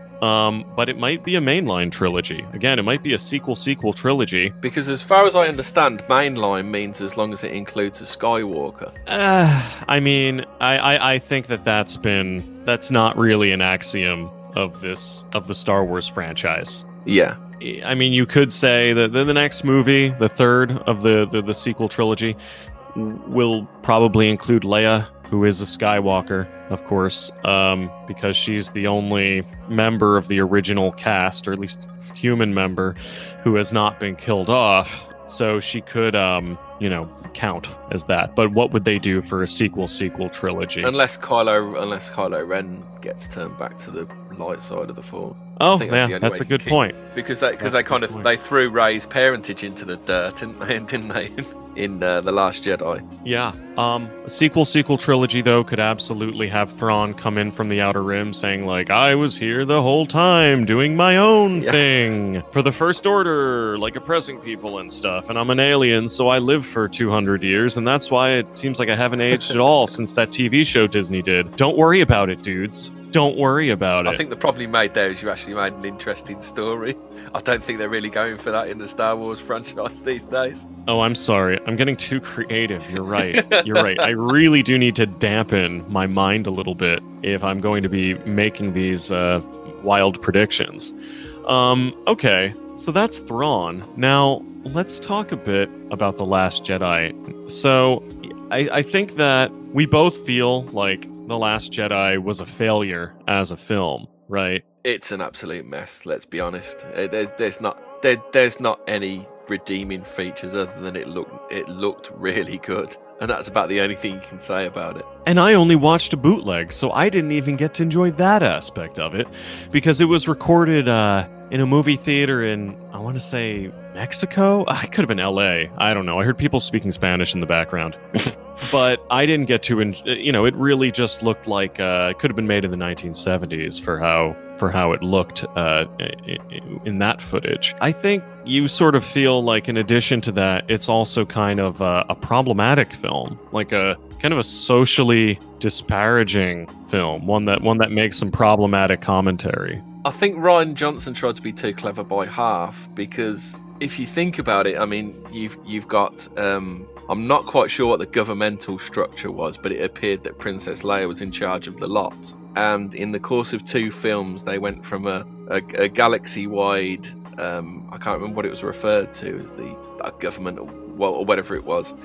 And they go from that, and they end up in a spaceship on the run with about 24 people on it, which is kind of a bit of a fail for woke women running the government. Yeah, they I guess restored the Republic after the fall of the Empire. The faction that fights the First Order in the sequel trilogy is kind of a rogue faction, because the government at large feels like the First Order is not quite a real threat. And I suppose that changed after their super Death Star in The Force Awakens destroys like an entire system of planets, or maybe planets in multiple systems. The scale is really, really weird in that scene. I was gonna say, what's that government up to? I mean, they allowed the First Order to not only gather and take a whole planet, but they also allowed them to stick a giant laser in the middle of it as well. Yeah, the government that replaced the Empire, from appearances only, seems to be quite incompetent at keeping law and order compared to the Empire. Because when the Empire was in power, the only ones blowing up planets were the Empire. Yeah. And arguably, those planets were breaking the law. Meanwhile, the First Order, who are, for all intents and purposes, a bunch of terrorists. You know, the tables turn. The rebels were terrorists in the original trilogy. Aren't they? They are the rebels. That's right. The First Order has become the rebels, and they are just killing people willy-nilly, it seems, just to make a point. Law-abiding planets, so they're criminals, absolutely. And however, the Republic isn't able to prevent this mass murder. Oh, surely the parts to build a giant laser should be on some sort of galactic watch list, shouldn't they? yeah, why isn't this contraband being managed properly? Is it because the Republic is so divided that they can't even get everyone to agree on which terrorists to fight? Well, maybe they're more worried about gender roles and gay rights. And that's a valid concern, absolutely. Absolutely a valid concern. Not a doubt in my mind about that. But, those people also have the right to safety. And, letting these First Order types kind of blow up their planets, killing possibly billions or trillions, that's, I think they do portray failure on the Republic's part. And on a scale that was never seen for the Empire. So that's absolutely kind of an unintentional insult to the Republic. It's that you can absolutely interpret it that way. The leadership didn't have their eye on the ball, did they? No, perhaps they just thought that everything would be peachy and everyone would want to go along with their vision of things because they assumed that they were just right. Whereas I think the Empire never assumed that everyone would want the same kind of world that they do. They just sort of, understood their own belief in their values. Exactly. And therefore they work to protect those values. Whereas the Republic doesn't seem to have a consistent set of values. Well, it certainly doesn't have any security protocols, does it? No. And as for The Last Jedi, we kind of see a little bit more of that, right? Like when Finn and Rose, Rose would be the character which was introduced in The Last Jedi and subsequently discarded in the same film. But there's one scene where they are sneaking into a ship that is run by the First Order, right? Yeah, let's not think about how they got there. It's just they did. Another gaping plot hole. I was going to say, yeah, they, like you say, they somehow managed to sneak past the entire First Order fleet, get on the main Star Destroyer. Well, we'll just forget about the how of that. And they take the hacker they found on the Las Vegas planet, don't they? Oh yeah, that's right. So they do take that person with them because they're going to use him, right? They're going to use him to disable some kind of thing the First Order has, and then what do they call the rebellion, the peacekeeping fleet? I forget even what they call the rebellion in the sequel trilogy. I mean, they're not rebels, they're hall monitors. Let's call them the hall monitor fleet. They should be government, shouldn't they? Yeah, ostensibly they are government. They're just sort of a rogue faction of the government, which is weird to think about. Yeah. Imagine if, a part of the Navy and the Marines just sort of split off and are like, we have to go bomb Syria, okay? And maybe the rest of the government doesn't approve of it, but we have to go bomb Syria. And that hacker, speaking of which, kind of betrays Finn and Rose, right? Exactly. But what else happens when you send a janitor and what was Rose, a low-grade mechanic, to start who just decide off their own back to start doing espionage? Right. It really gives new meaning to ragtag group. But yeah, and they do kind of strike me as sort of teenagers, in high school or something, running around doing something that they shouldn't be. They go into the schoolhouse after hours to sort of get up to some mischief, and they're trying not to get caught. This really it seems like a game kids would play. And I don't know if maybe Rian Johnson sort of had that in mind, where it's oh, you guys are just gonna wear these spiffy First Order outfits, which they look great in, by the way. I mean, they look way better than they do in their normal dress code, which isn't even really a dress code. It's anyone can wear whatever they want in the as long as it isn't a suit. You're allowed to wear whatever you want in the hall monitor fleet. Yeah, it must be it's like working for Google, isn't it? Yeah, they have open seating arrangement in all of their bases, right? Nobody has their own desk. They don't need to pay for cubicles or anything like that. Whereas, the First Order kind of ships and bases, they're like very structured. Everyone has you can clearly see where everyone's station is. I don't know, it makes sense just by looking at it. It doesn't look like people just threw a bunch of computers together into a room with some transparent screens. It's almost as if, being organised and having a plan gets you somewhere. Right. Well, I think that would be oppressive. You just have to sort of think on your feet, trust your instincts, just like a Jedi. Yeah, just wing it. It'll be fine. Because you're right. You're just perfect. You're right. Nothing can hurt you because you are justified in everything you do. When things go wrong, they'll just sort of work themselves out if you believe hard enough. And if you plan anything, if you structure anything, that's going to throw a wrench into the works. Or a spanner, if you will. And what's a few billion people as long as you're right, eh? Right. Sometimes you're going to have a whole system of planets get destroyed. You're going to lose billions or perhaps trillions of living beings. And it's like, well, okay, then we got to go after those guys. And hopefully it won't happen again. But at least you're not oppressive. And you're not oppressive. You're not, you don't have a very solid form of peacekeeping. You just have to trust everyone to do the right thing. Because if you just trust them to do what you want to do, trust them to follow your vision for the world and how things should be, they're probably just going to do it. And everything will just work out. And no one, trillions of people won't die. Well, except for that one time where they did. But okay, fine. We'll just brush over that one. Well, Hemingford, it was great talking to you about this. We'll see you next episode. Thanks a lot. Thank you very much, Nat. Speak to you next time. Bye. So when The Force Awakens first released, it was met almost exclusively with passionate reactions. The Reddit crowd was kind of praising it as a complete success without any kind of reproach, while others were quick to find every reason possible to bash it into the ground. And I remember that the Redditors were repeating the phrase, "That's not how the Force works," which was kind of a meme that came out of the Force Awakens in order to, I guess, silence any dissent from what they saw as Star Wars nerds.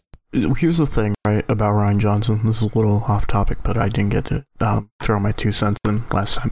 So, sure. If his goal really was to make fun of Star Wars fans, good on him. If this was like the most expensive troll ever made, that's fucking awesome. But I have a feeling that's not what it was. I don't think it was that self-aware. Part of it is to troll the old fans of Star Wars, and the other half is to affirm the retarded beliefs of the new fans that they're trying to capture, that they're hoping are going to buoy this franchise. Well, over time, I think NuWars has become demoted in practically everyone's eyes, with Redditors positioning the series as just camp or fun popcorn films, and opponents dedicated to ruining the reputation of not only the franchise, but all of its big players. Well, let's be real. Regression to the mean is a thing, and the people making these movies are a lot dumber than the people who made movies pushing agendas back in the 30s, 40s, and 50s. The people back then were much smarter than the people in control now. The people in control now are also much more sociopathic and more and more unhinged, more and more addicted to drugs and alcohol and social affirmation. They're way over-socialized, and they literally cannot help themselves. This is why I say you cannot reason with them. They are literally insane. And we're seeing the products of insane people. They're also the kitty. Well, they would have to be. They're quite divorced from kind of what Star Wars was when they found it, because it was our people, and particularly millennial men, who kept Star Wars alive after Return of the Jedi and before the prequel trilogy. The prequel trilogy may have revived it in the mainstream, but as you said, as was mentioned earlier, if you liked Star Wars, you were a nerd. You were not liked for liking Star Wars. If anything, it was the opposite. But it kept Star Wars alive by reading the books, playing the games, etc. That Star Wars wouldn't have been around. It wouldn't have made it to the prequel trilogy without those people. When I was, and this isn't like this is a pretty new thing. Like even when I was in elementary school, middle school, people who like Star Wars were fucking weird, and I'm only like 18, so this is a very new thing, this kind of nerd culture, I guess you could say, becoming mainstream. Yeah, well, I think that so before you were born, it was even weirder to like Star Wars, if you can imagine that, because the prequel trilogy, it kind of turned it into, something that everyone shared. Everyone hated those movies together. Well, I hear that it was, and again, correct me if I'm wrong, because the only one I saw in theaters was episode 3, and the only reason I got to see it in theaters was my dad was like, he won't understand the kind of adult things about it, and then I leaned over to him in the theater and said, hey, Dad, why did Anakin kill the kids? and my mom was very angry. That's a fun story.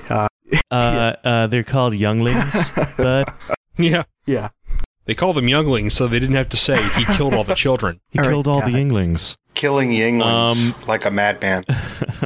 But so you take these millennial men, and not all, but a large majority of them white, and you trot out with the Force's female T-shirts on, the people making these movies, kind of sort of spitting in the face. I mean, this is contempt for the audience on a scale that I don't think George Lucas ever displayed. He had strong contentions with his audience, but outright kind of insulting them in a way that's like very public and overt and sort of flaunting that insult. That's very strange. And so when this new Solo movie came out, this is the most recent Star Wars film to date, called Solo. It's about a young Han Solo. We're going to cover that in a few minutes. Someone actually, it was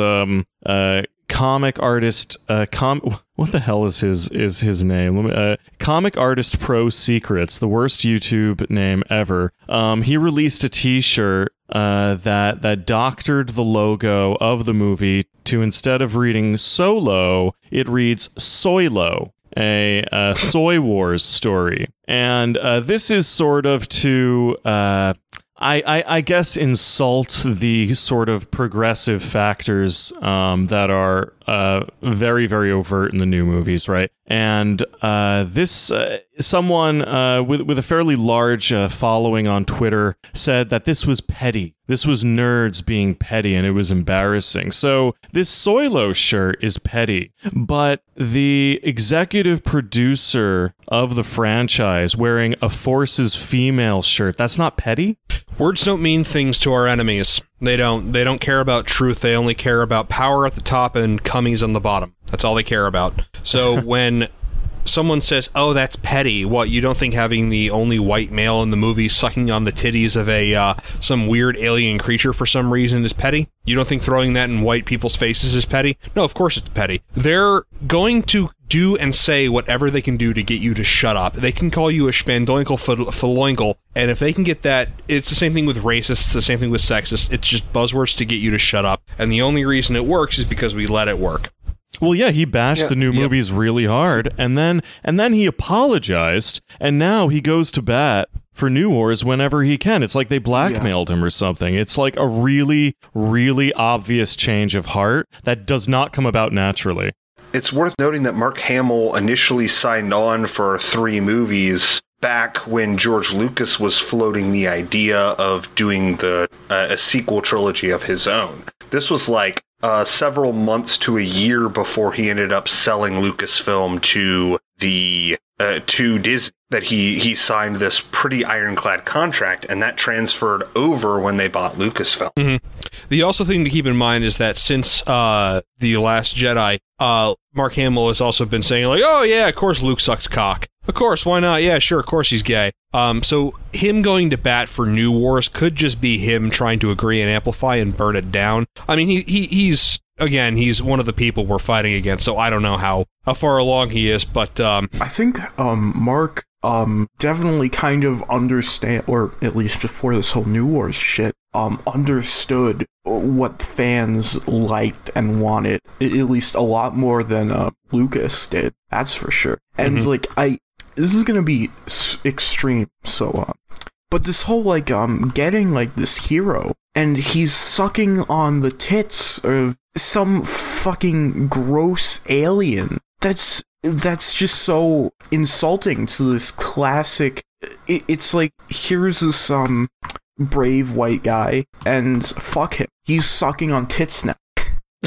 He's sucking on this alien's tits, and you're gonna watch it, and you're gonna pay $20 for it. Yeah, and it's in imagining it in like its fantasy analog, he would be like the pastoral hermit, sort of living off of nature and the like. But because this is like a sci-fi story, and because these people have very little sense of what the heroic or the mythical actually looks like, they degrade it to, whoa, look at this weird alien. I mean, they made him a tit-sucking weirdo. Yeah, it's like, I mean, literally. like the thing is like the unwashed hermit archetype they were clearly trying to evoke, it's very common in a lot of fiction. Like, you might see this guy go out and like milk a goat or two and then, drink the milk straight from whatever bucket he's gotten it into. But the fact that they use this absurd alien cow thing and turn the scene from like one of like, this is unusual. It looks like a woman. It looks like a weird woman, right? They take it away from, very they take it away human-like. from this, okay, this guy is odd living this like back to nature lifestyle, and they dial up the weird level to the point where it's like, what are you doing? Oh my God, that thing is disgusting.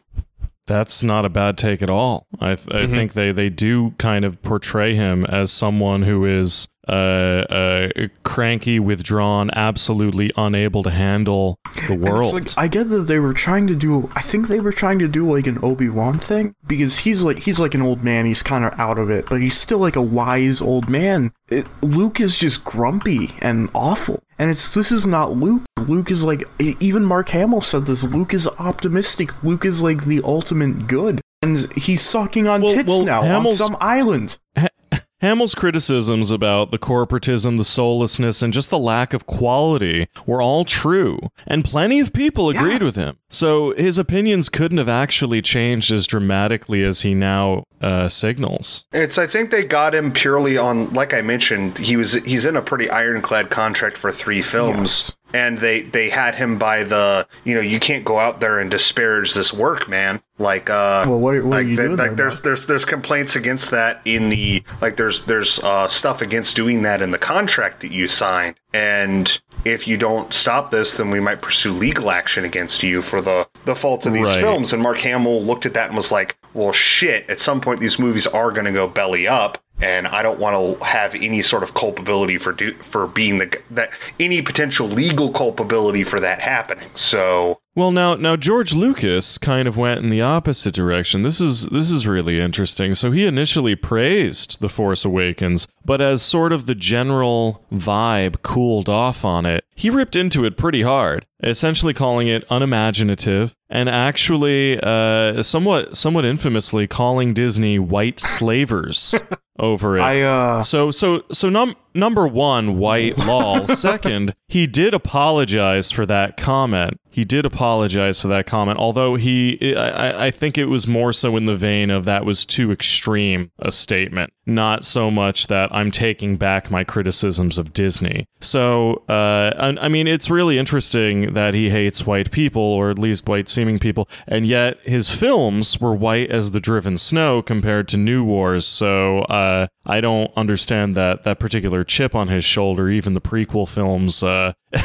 But yeah, I mean, the creator of Star Wars, he wanted to be involved in the sequel trilogy. He was forced out. He was pushed out. He was kind of resentful of that. And as soon as the general zeitgeist allowed it, he began to he began to bash the films pretty fervently. So those are his real thoughts, right? I think what we're seeing is George Lucas slowly letting out his real thoughts, and Mark Hamill kind of repressing them. Now, Rian Johnson also had kind of a story arc of his own, kind of as a reaction to the public response to The Last Jedi. So if Mark Hamill and George Lucas had their own arcs, Rian Johnson's was that he was originally very open to feedback about the film from fans, but I think he got a taste of exactly how passionate the fan base was and how against him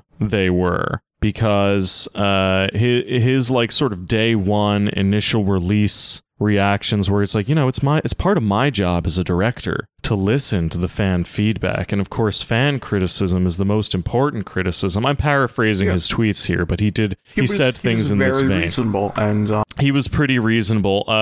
Compare that to today, where he's throwing around words like man babies, and he's been nothing but very virulent against the fan base, especially those who are kind of the, I guess what you would consider the hardcore, the core fans who are really, from my perspective, they're the most critical of NuWars. The people who love Star Wars the most are the people who now kind of hate Star Wars the most. Can confirm. Well, to be honest, I think Star Wars was always a family thing. I'd say the opposite. Like, some of these new Star Wars movies they're fucking dark, man. Like, I haven't seen all of it, but Rogue One, it's like a fucking war movie. And it's Star Wars, and that's not right. And I mean, like... Yeah, I was waiting for It Ain't Me to start playing during that end battle scene. Yeah, it's like fucking Vietnam or some shit. Am I watching Star Wars or Saving Private Ryan or some shit? Yeah, if they move, they're rebels. If they don't move, they're especially well-disciplined rebels. It's insane. Really? Yeah. Although I'm familiar with the Kyle Katarn, characters. Yeah, Kyle Katarn is like a fan favorite and pretty well celebrated from the old lore. And you can see that they've essentially replaced him with a 20-something woman. And because for those unfamiliar, Kyle Katarn was supposed to be like the guy that stole the Death Star schematics. So that's actually the story that Rogue One tells about a band of multicultural men led by a young white lady. How does the story end? Did they make Death Star? They didn't. I believe the Death Star does make an appearance, but the rebels are able to steal the schematics and transfer them to. I believe they transferred them to like Leia Organa from right before Star Wars A New Hope, so the original Star Wars movie. So that's how they connect them together. So I can't remember the actress's name, but the main character of Rogue One has a direct connection now to Leia, Princess Leia, through that, and then they die. Then they all die. Good, rebel scum.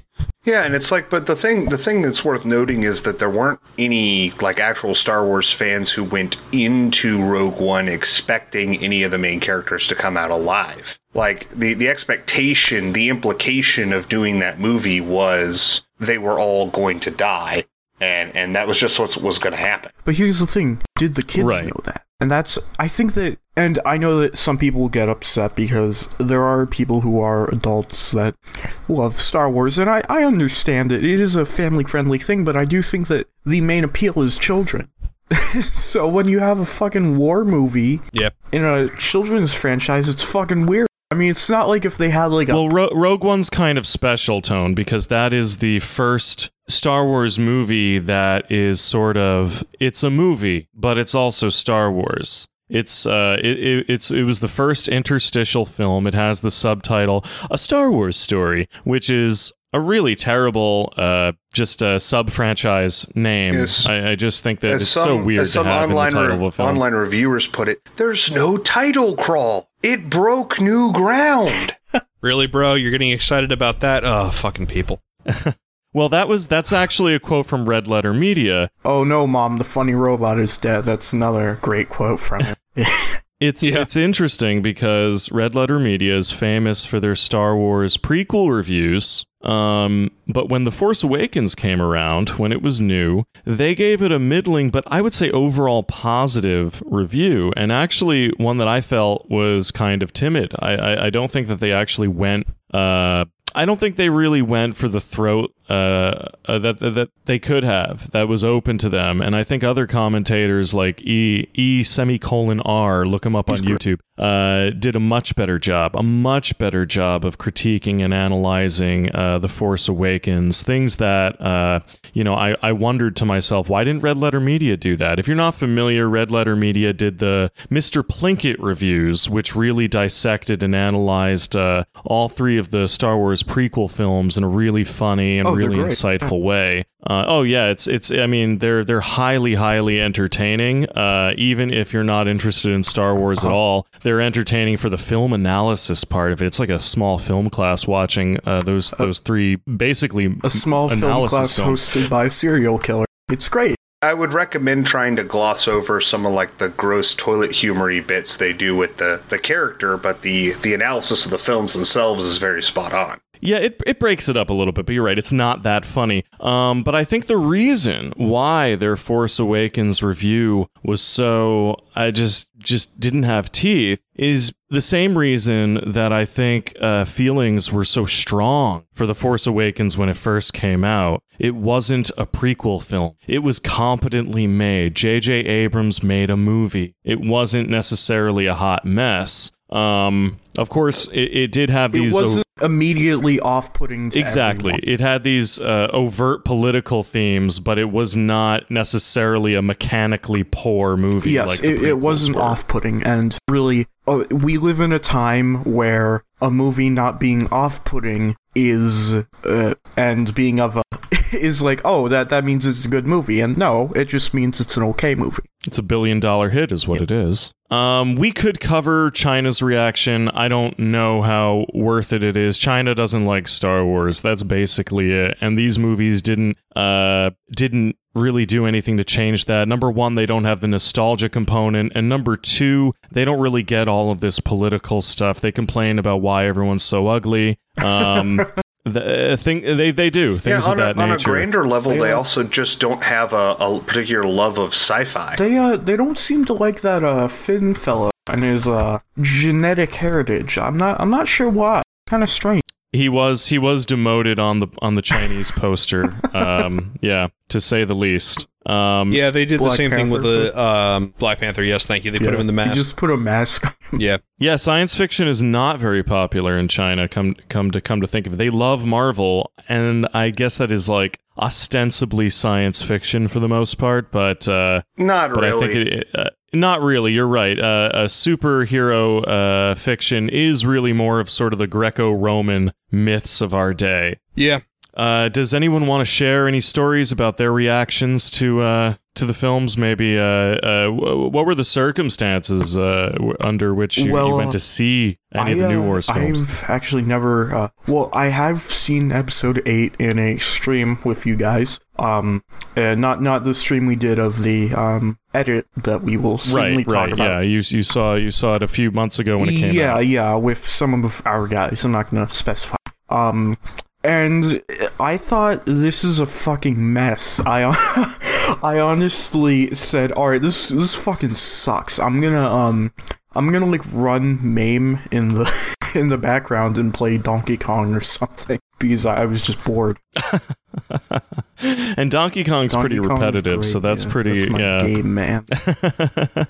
That's cool. As for me personally, I was kind of dragged to all of the NuWars films, except for The Last Jedi, which I watched voluntarily with some friends, basically in order to just see what do they do this time. And yeah, it is a hot mess. Anyone else have anything? Well, I watched it. I watched The Force Awakens with my family because it was during the Christmas holiday. and we were all together. And so my parents were like, well, let's go see the new Star Wars movie. And so I went with them. Did it not come out on Christmas? And my Christmas? sister and my brother. No. It was the Christmas season. I didn't go on Christmas, but it was like 2 or 3 days around that time frame, in between Christmas and New Year's. So we went to just go see it, as a family, because as I said, I and my siblings all watched the original trilogy when I was 5, and we really liked it, and it was a big family experience. But the thing is that, like, my parents haven't gone and seen Rogue One. I didn't see Rogue One. My parents didn't see The Last Jedi either. So I watched The Last Jedi on stream, and I watched Solo, of course, in preparation for discussing this episode. But I haven't gone to the theater to see any of these new movies, except for The Force Awakens. And my parents and my entire family is basically like, yeah, we just don't want to go see them. We're not interested. It's just not. It just doesn't seem particularly well put together, or doesn't seem very good as a movie. I think your family might be racist. They released The Force Awakens a week before Christmas, and that, probably led a lot of families to go see it. It's a pretty good, Christmas evening kind of movie to go see with your extended family. Let's all go to the local theater. I mean, that's kind of a sad thought. That probably contributed to the amazing domestic success of the film. I mean, I don't really go to the theater to watch movies. I think I can count the number of movies I've gone to the theater to see on one hand in the last 2 or 3 years. Those are I saw one of the Resident Evil live animated movies, the new Japanese Godzilla movie, and Blade Runner, and that's it. I really don't. I like movies. I just don't go to the theater because there's nothing that I like. I love the experience for the most part. I just don't like the movies, I guess. I don't know. I don't even need to see the movie to make fun of people who like it. Okay, so we mentioned The Last Jedi. It's a mess. Hot mess, yeah. Hot garbage. A hot mess. And someone sought to, correct that or modify the mess. You could when they created The Last Jedi defeminized fan edit, aka the chauvinist cut. I want every movie to have a chauvinist cut. I call it The Last Jedi defeminized edition. The reverse Bechdel test. Yeah. Right. For the listeners, explain exactly what the Bechdel test is. I don't know if everyone knows. Well, the Bechdel test is it's a test to it's a set of conditions to evaluate a film in regards to its, I guess, feministic quality. Largely it's just rating a film based on its representation of women. In short, the Bechdel test rests on 3 principles. That you have 2 women who talk to each other about something other than a man in the film. And so the reverse Bechdel test is the opposite of that. Having 2 men who talk to each other about something other than a woman. Right. Now, this fan edit caused an incredible stir in the media, to the extent that Rian Johnson and Mark Hamill responded, and they responded most viciously. This was heavily condemned. So when I downloaded it, I expected it to be pretty rancid. I expected it to kind of be intentionally insulting to all of the women in the film. But it actually wasn't that way. I don't think the people criticizing it actually even watched it, because it didn't do what I think most people think of when they think of a chauvinist edit. They probably think of every single female face removed from the movie. That is not what occurred. What occurred was every female-focused scene was removed, not every woman. And this had a point. this had a point, and like like we were saying, it was sort of an inverse Bechdel test in that it showed that the feminist agenda, and that's what it is. It's very plainly and overtly a feminist agenda. That's not misconstruing it. Is supposed to be about equality. But when you can take a 2-hour and 45-minute film and drill it down to only 45 minutes by taking out all the female-centric and feminist-oriented scenes, I would say that's not that's not equality at all. For those who don't want to do the math, that's about 70% of the film that is that way. And the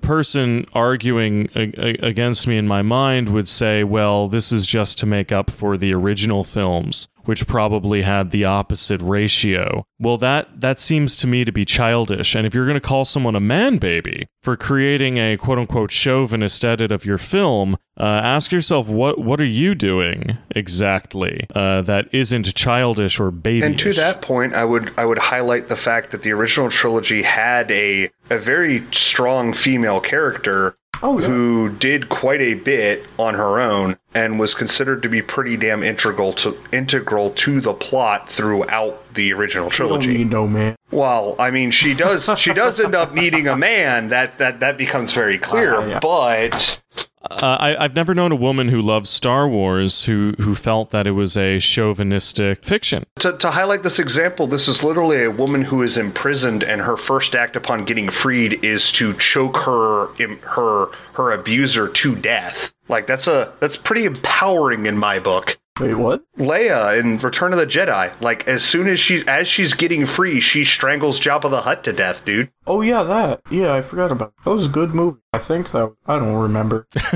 I don't fucking know. Oh yeah, that was a great game. Those Super Nintendo games are hard as shit, but I like.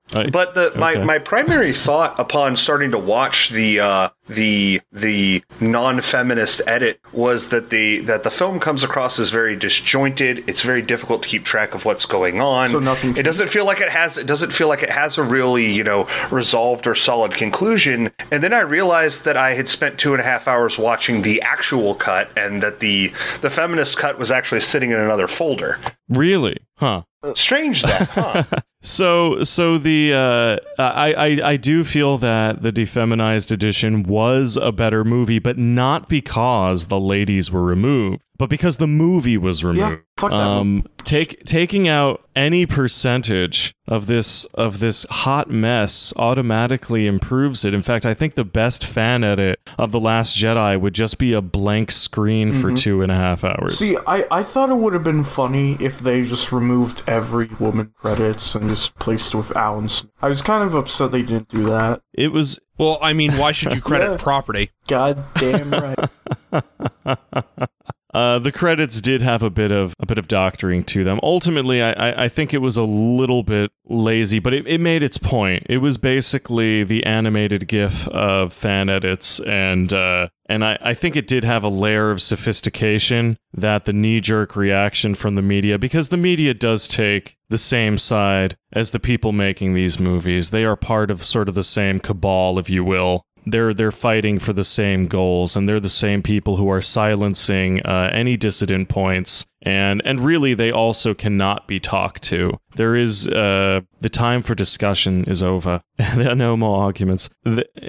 Ultimately, the only way that the new dialectic is just yelling over one another. At least that's what it seems today. Sad. Yeah, it seems really funny that, like, having seen The Last Jedi, at least on stream, that there's this whole bit at the very end. Like, there's a few bits that come across as very overtly political, like one character literally saying to Leia, "Never stop resisting." The fact that this same character, who is purple haired and this like older, clearly unmarried woman, like taking her ship and ramming it through the Imperial command vessel, which you only see the name of in that scene, and the name of it is Supremacy. It's also painted.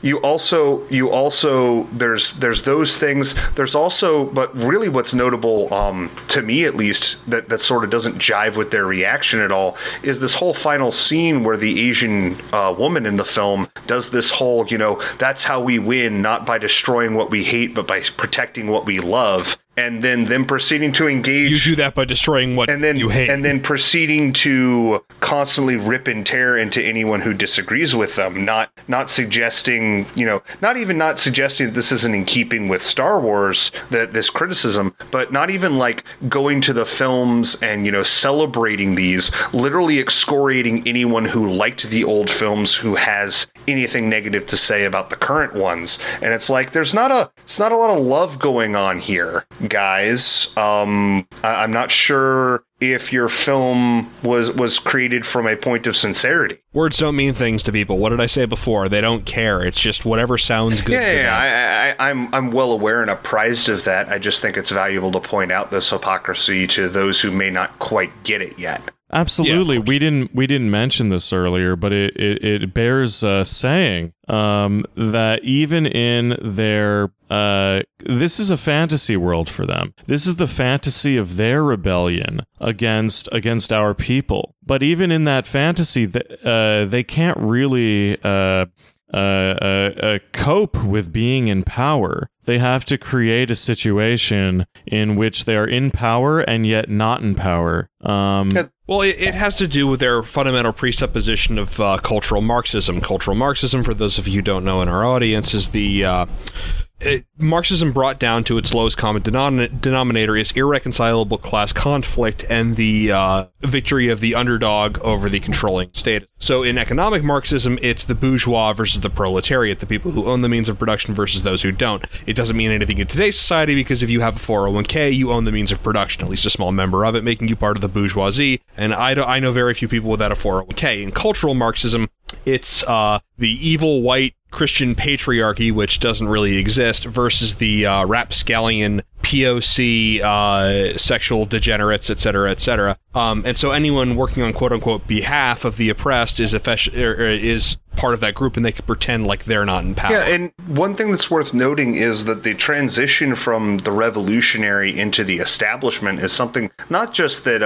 populates a lot of, history in the last century, like, for instance, a lot of, like, communist or socialist revolts in South America, but it also populates a lot of science fiction. To sort of go into just very briefly into another long-standing science fiction series, Star Trek. Probably the best example of a Star Trek series is Deep Space Nine, and one of the things that populates the early seasons more obviously, but still exists throughout it, is the transition of one of the main characters, who was the resistance fighter on this formerly oppressed planet, transitioning to a situation where she is now a part of the formal military of that society, which has, succeeded in its rebellion, and having to come to terms with the fact that she is no longer the revolutionary who can go out there with a gun and shoot away all of her oppressive problems. She literally has to come to grips with, sometimes your boot is on someone else's neck, and how do you reconcile that from a moralistic standpoint? And this movie, this new series of films, completely ignores and completely evades that question by again putting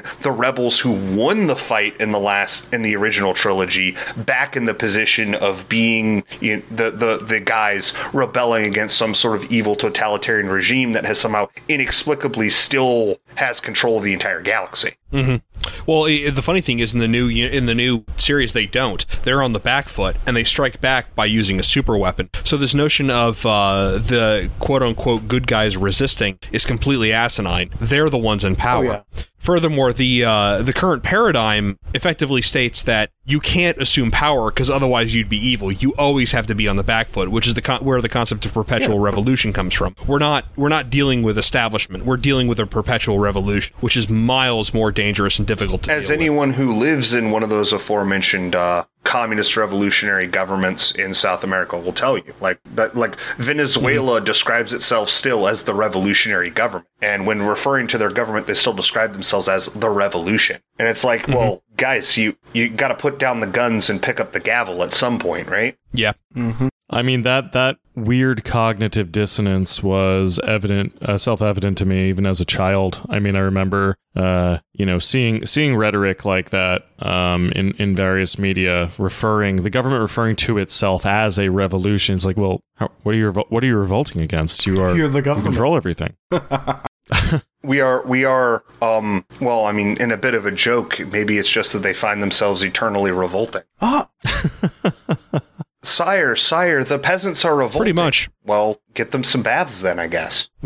Yeah, self-loathing is a big component of liberalism. Oh, yeah, definitely. So, we watched Solo. Well, now let's talk about that. That's the newest Star Wars movie. Wasn't it great, you guys? And probably the biggest disaster, at least, I would say mechanically and financially in this series. They called the movie Ranger Solo in China to try to recoup the film's reputation. They left out all mention of Star Wars, and that didn't work. I think there was one pre-order ticket in the whole country. Wow. Yeah. That guy was summarily arrested for wrongthink.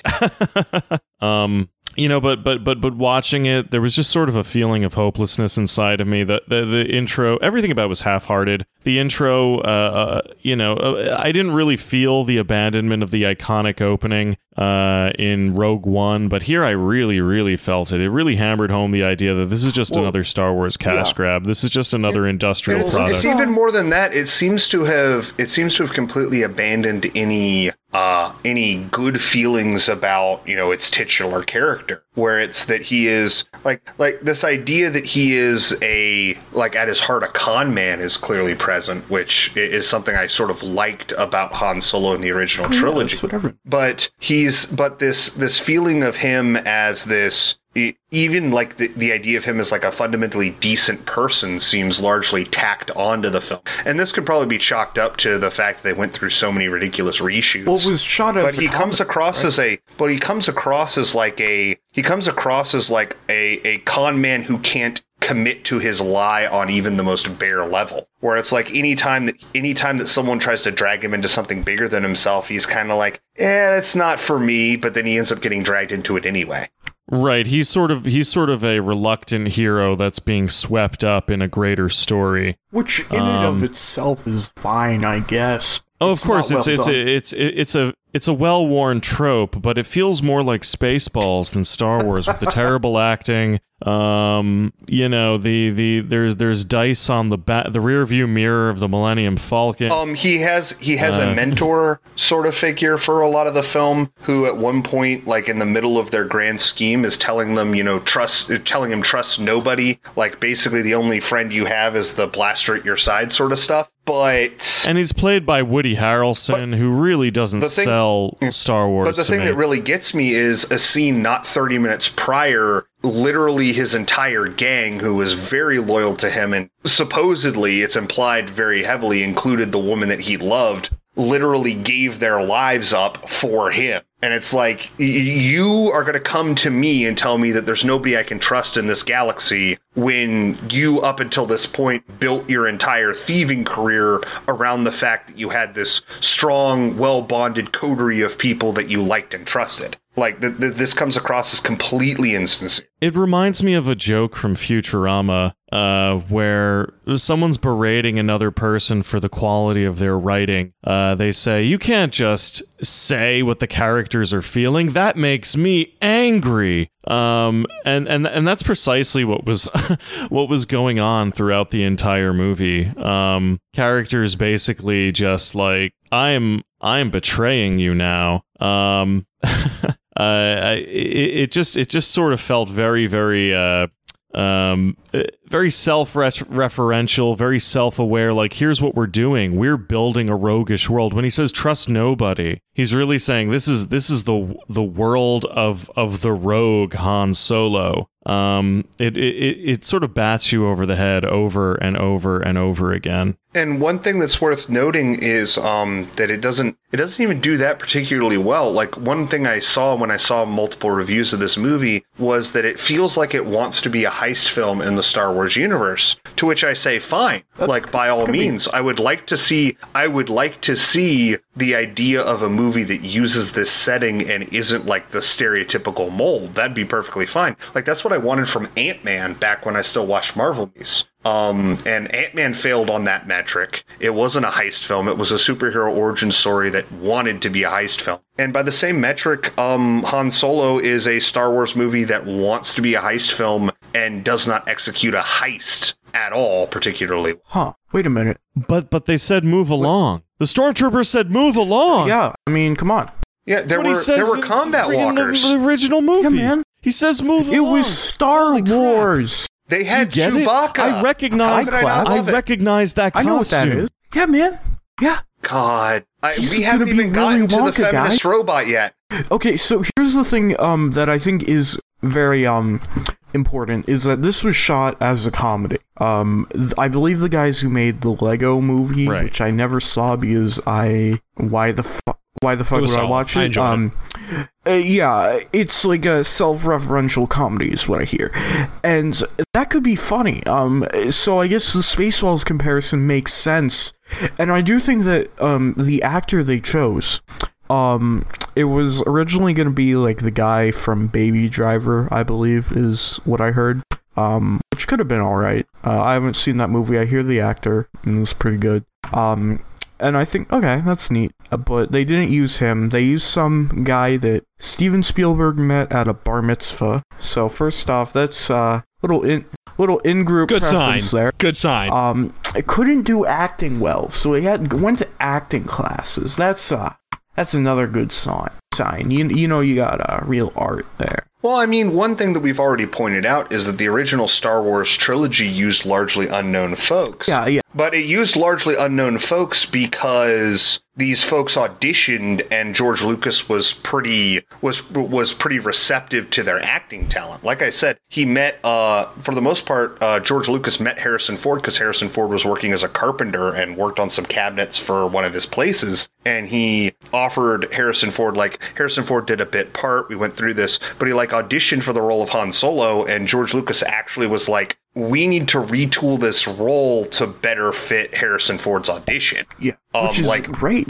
Because he liked the guy so much. Because he liked Harrison Ford, and Harrison Ford gave a pretty good performance, and he liked Harrison Ford's read on the character. So it's... And that's a fundamental difference between different styles of movie making. For instance, Michael Bay, he made Peter Cullen audition for the voice of Optimus Prime. He's the only one who's ever voiced Optimus Prime. You gotta make the guy audition for it, but gotta make sure he still got it. And so the difference here is that, yes, it's largely using unknowns, and the New Wars trilogy is largely using unknowns, and that in and of itself is fine. But you literally cast this guy and discover he can't do it, and your assumption isn't, oh, before we shoot, we ought to recast this guy. It's, we have to get this guy to acting classes. Mm-hmm. No, you don't do that sort of legwork when you're casting your guys. You find a guy who's good or a guy who will work, and you make it happen. That's not unusual for Ron Howard. Wait a minute. Ron Howard might have owed money to some bad guys and just needed the work. Wait a minute, is Ron Howard... The Nicolas Cage of directing right there. Here's the thing, is Ron Howard in any way related to Clint Howard? I don't believe so. Okay, because I like Clint Howard, and they're both extremely Jewish looking. But probably one of the weirdest things was that this was... Yes, they are related. Oh, well, there we go. But probably one of the weirdest things is... Clint Howard is Ron Howard's younger brother. This was supposed to be a more lighthearted film, and those elements still kind of come through. There's this lighthearted, more comedic thing, but so much of their comedy falls flat on its face. And probably one of the best examples of this is the droid. And everyone knows what I mean by the droid, where it's like this, the way this character's introduced, like they're in this place trying to get themselves a ship, and then there's this droid fighting going on in the background, like battle bots but more advanced sort of stuff. And this droid is like railing against the cage, trying to get these droids to stop, trying to make them understand they're being exploited and that they're and that they need to rebel and self-actualize and all this stuff. And like it's heavily implied you don't understand what the droid's saying, but the droid who's in there is kind of like, but I like doing this. This is what I'm good at. And then, someone comes up and grabs her or grabs the droid, and the droid that's instigating all this, and it's like, we don't serve your kind here. Which again, it's another nostalgic reference for all those Star Wars fans. But she's then revealed to be an integral part of the plot because she's like Lando's co-pilot, and proceeds to do quite a few things, that are pretty useful to the plot, but does them with all of this banter and dialogue that just feels really heavy-handed and cheesy and very toilet humory, like, I can't do this while everyone's looking at me sort of stuff. And doesn't really add much to the movie, like actively complicates one of their plots later on with this droid's like weird own fixation on liberation and the revolution or whatever, and then ends up getting shot, and everyone is like all freaking out because they're like, oh gosh, is the droid gonna be okay? And Lando's like, no, you can't die, I need you. And it's like, but why? But why? Why? I don't based on nothing about this character, based on what I have witnessed, demonstrates the why anyone ought to be this emotionally invested. Like, I mean, Lando, even as he's like basically introducing the droid as a character, at one point says, I've thought about having her memory wiped a few times, but she has just such a great navigational computer, I couldn't do it. And it's like that's a very different stance to take, and then like have you 30 minutes later like begging this droid to hold on. Well, yeah, right? But you got to pretend that the movie has some heart to it. And I definitely get like why you would have a scene like that, but it's just you've laid none of the groundwork, and it's so difficult for me to even want to buy in to what you're saying. Well, this is what I mean when I say that the movie is batting you over the head, that it's basically, the characters are essentially saying how they're feeling at any given time. Like, no, wait, L3, I need you. Why wasn't this expressed throughout the entire film? Earlier on, the Lando character who tells the droid that he needs her, earlier on, he says that he's thought about wiping her memory a few times because she's so annoying. But she's a good navigation computer. It's like, really? Yeah. You're going to get emotionally distraught over a navigation computer that's probably free on the internet, of Star Wars internet. What's really telling about that is it's not like he's saying this loud enough for the droid to hear. The droid is like pretty far away. He's just sort of saying this as an aside to everyone else around him. And it's like if he'd said it loud enough or said it where the droid could hear, and the droid go like, hey, and him be like, oh, come on, you know, it's me. I'm just fooling around. That would be one thing, but he's saying this to a group of people as part of the exposition about L3 as a character. Yeah. It could also have something to do with he could just be rationalizing, like, yeah, she's kind of annoying, but I like her anyway. I thought about having her memory wiped. He doesn't really mean it. That could be one of those things, giving the filmmakers the benefit of the doubt, but that's neither here nor there. Well, the popular thought is that that L3 is what got the original directors fired, because this bot is sort of a caricature of progressivism, and the movie kind of ridicules it, but not quite. I mean, you see this, I think what isolates this best is when L3 arrogantly claims that Lando has feelings for it. This, I think, was intended to seem very silly, very arrogant, really accentuate how annoying this robot is. But the sense that I got from it is that the scene was recut in attempt to make the droid seem more kind of hiding its feelings behind resentment. Yeah, like it was an attempt, recut as an attempt to make the droid seem, for lack of a better term, more human or more personal. When it's right, like but nothing it completely about the fails. droid ever imparts to the viewer that view. And so that scene just helps you, like, even if the original intention might have been to like lampoon this character further and make them seem more unlikable as a gag sort of thing. that it's the way they recast it doesn't make those feelings go away at all. Because, I mean, if its purpose is to be like a navigational robot, why would you inculcate it with these ideas? Well, I think at all? it's fair to say that Star Wars isn't science fiction, it's space fantasy. Yeah, but even in that, it sort of stretches credulity. It's like it's like conjuring up an elemental that's going to sit there and educate you about the necessity of the balance of the various elemental planes when you're really like, dude, you're made of fire. I just made you to cook my food. Yeah. Well, again, it was thought that this was originally a way to lambast people who have personalities like L3, and kind of the series itself. And this was the original directors left, as it was stated that it was because of creative differences. And now it is thought that this was the creative difference, that they were deciding to poke fun at the controversy of NuWars, and the powers that be, namely Kathleen Kennedy and whomever else is in charge of this political agenda, they said no, we will only ever stick to our agenda. Stick to the plan. It's been going so well for them so far. Anyway, I gotta go for the night, guys. And I will talk to you later. All right. Oh, thank you, Miles. Bye-bye. Bye. Oh yeah, so a little off topic, but I found something. I went on Rotten Tomatoes, just thinking, hey, I wonder what the critics are saying, because let's be honest, the fucking reviews are paid for. I think that's fair enough to say, but on this one, I don't know, because they gave it a 70%, and more interestingly is that the user score was higher than what's it called?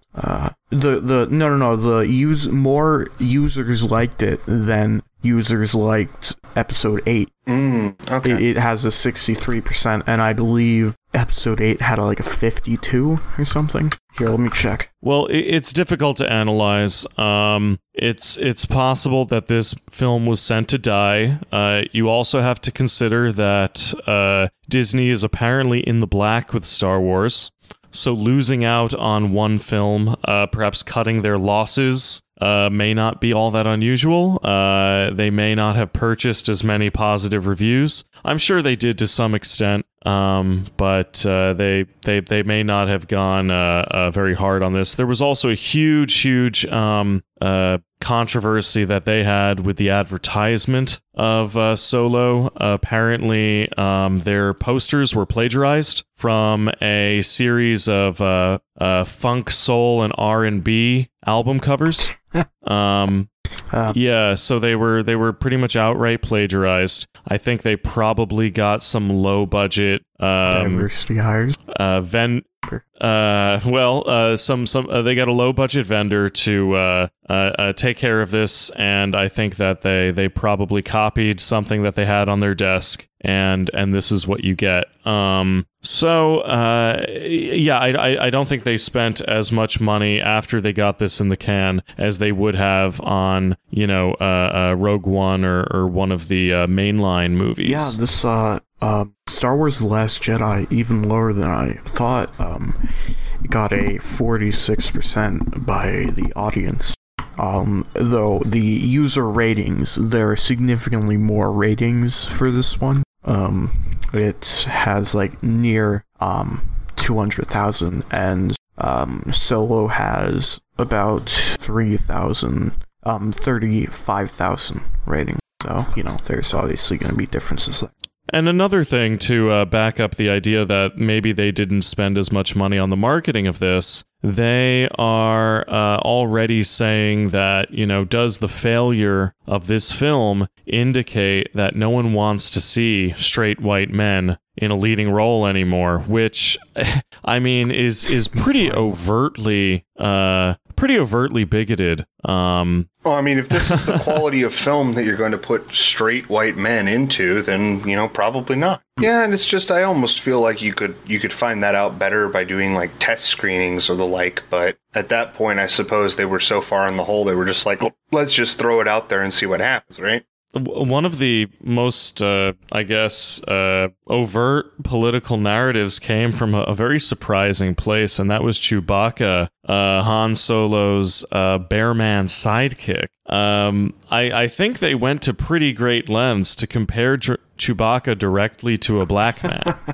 He was being exploited by a white male organization. So he was basically in a feral state, being exploited for cheap labor. He was rescued by Han Solo, but only after Chewbacca was employed to kill Solo in a rather cruel form of execution. Han hears Chewbacca's name, and once they introduce themselves to one another, Han makes a sort of a snide statement about how he's going to have to find something else to call Chewbacca because he's never going to remember that name, which is sort of a Eurocentric, like ethnocentric kind of statement to make, and is sort of insensitive on Han's part. So I feel like there's a bit of commentary in there. And as if this comparison couldn't be even more overt, the Wookiees are mentioned to be slaves as a race to the Empire, and I don't think there's any other race, at least a major race within the Star Wars franchise that's where it's time is taken to say like, oh yeah, and they were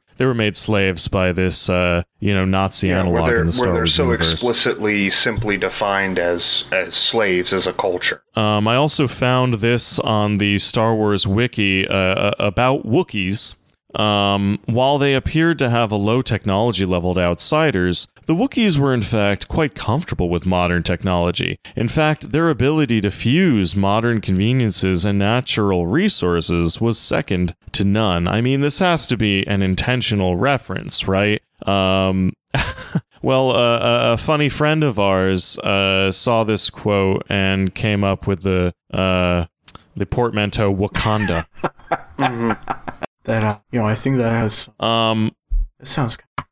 It was a little. I think it was a little bit racially referencing. There was also a bunch of really weird throwbacks, like explaining Lando Calrissian's style of dress as a personality quirk and having nothing to do with, say, his planet's culture or his kind of nobleman status. There's sort of an apocryphal statement about his sexuality, that he might have been gay or a bisexual or what have you. A lot of the story was kind of generic. The bad guy is a typical evil British man. They have a band of rebels who are sort of implied to be kind of the kernel of the Rebel Alliance, and they themselves are a highly multicultural, I guess you could say, underrepresented group. And those identities are very specifically chosen to be that way. So it's sort of basically bringing the entire original trilogy's Rebel Alliance, integrating that with I guess you could say brownwashing it. So that's, I mean, and this is overt stuff. I mean, this is what they're trying. This is the agenda that they're pushing. I don't really feel like I'm reading tea leaves when I say any of this. All right, so someone is talking about Lando in the chat. I'm gonna kind of, I'm not gonna say I'm taking defense, but I think that something that people have kind of said about this and about this Lando thing, from what I can tell, I haven't seen the whole movie, but from what I'm told, this whole pansexual thing kind of came from nothing in the movie itself, but someone asked one of the writers, hey, do you think Lando's gay? And it's like, I don't know. Maybe, I guess. Sure. Yeah, because it's like, you're kind of in a dilemma there, because like if you say no, it's, oh, this writer's career is ruined. And if you say yes, it's you're changing a character. It was literally a blindside in like an interview where someone just asked him like, you think Lando could be pansexual? And he was just like, maybe. I don't know. Like, I guess, sure. Yeah, it's that's on me going to the defense of this. Because honestly, let's be honest, that's something they would try to pull in these movies. Let's not lie, but it's not really something in the movie itself. Yeah, let's do some closing thoughts. Okay, so there's one thing I need to mention about this movie, because it drove me crazy. The cinematography in this movie was terrible. It was very flat, which, again, this was shot as a comedy, for the most part. So, when you shoot a comedy, it's usually pretty flat shots, and that's okay for comedy, for the most part. But in this, they tried to make an action movie in editing. And that's not smart. So, what they did was they added a vignette filter over it, a very heavy one, and it looked terrible. It was murky and shitty, and they would add in random jokes, and it was just, it sucked. That's all you gotta say. The thing to me that jumps out immediately about the NuWars trilogy and what separates it from the original is the simple fact that the original trilogy, if you know anything about storytelling, movie making, what have you, you're familiar with the concept of the hero's journey. And the original trilogy follows the hero's journey largely to a T. This guy from humble origins becomes this hero, has some special ability which he develops, confronts his father, meets, a king, overthrows him or becomes him in some respect. There's this obvious heroic mythic arc to the trilogy that echoes throughout human history. The new trilogy has attempted to completely eschew that in favor of some sort of modern political narrative, of some sort of plucky resistance against totalitarian regime, the constant revolution themes that were brought up, this idea that you can somehow substitute the gritty unpleasantness of the modern world for the great myth or the heroic legend. And that can't be done. And it can't be done, especially it can't be done in a satisfying way, because it no longer has the most important element. It no longer resonates in any meaningful way with the human spirit. It no longer resonates with the intended audience or the audience of our culture and of our people in the way that's necessary to make a story ingrain itself in the common mindset and in the common narrative. And that they have eschewed this, they have done to their peril. Like, the hero's journey is not the only story you can tell from the mythic standpoint. It's the most iconic, but it's not the only one. And they could have very easily chosen one of the other various forms of myth to shape this around and could have done that in a satisfying way. But they couldn't think that far. They couldn't reason that far ahead. They simply felt that if they glommed all the nostalgia they could onto these movies and then put some sort of modernist political narrative onto it, that we would somehow just go along, that people would just mindlessly buy the movie, get their popcorn, drink the sugar water, and be content. But that's not the nature of storytelling. It has never been the nature of storytelling. And the fact that these movies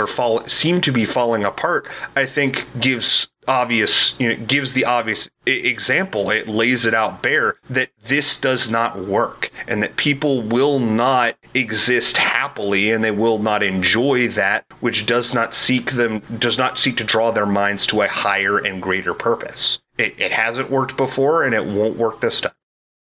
Well, I think overall this movie, what we're seeing is their own narrative starting to run into themselves, and they can't totally find the talent that they need to sell it anymore. There's a social analogy called boiling a frog. It references the idea that a frog will allow itself to be boiled to death if the water temperature turns up gradually. However, if the temperature rises sharply, the frog will spring to action and save itself. Now, before we were ever born, they've been turning up the temperature, creating an unstable and unsustainable world where people like us no longer exist, or if we must exist, then we must suffer quietly in misery. However, now, through pop culture and other avenues, some have ceased attempting to boil the frog and have gone straight to skewering it, perhaps believing that their job's already done. Or perhaps people like Kathleen Kennedy, who are not themselves rootless cosmopolitan elites and merely shaped by them, do not have the instincts for effective social subversion. Whatever the case, the frog has woken up.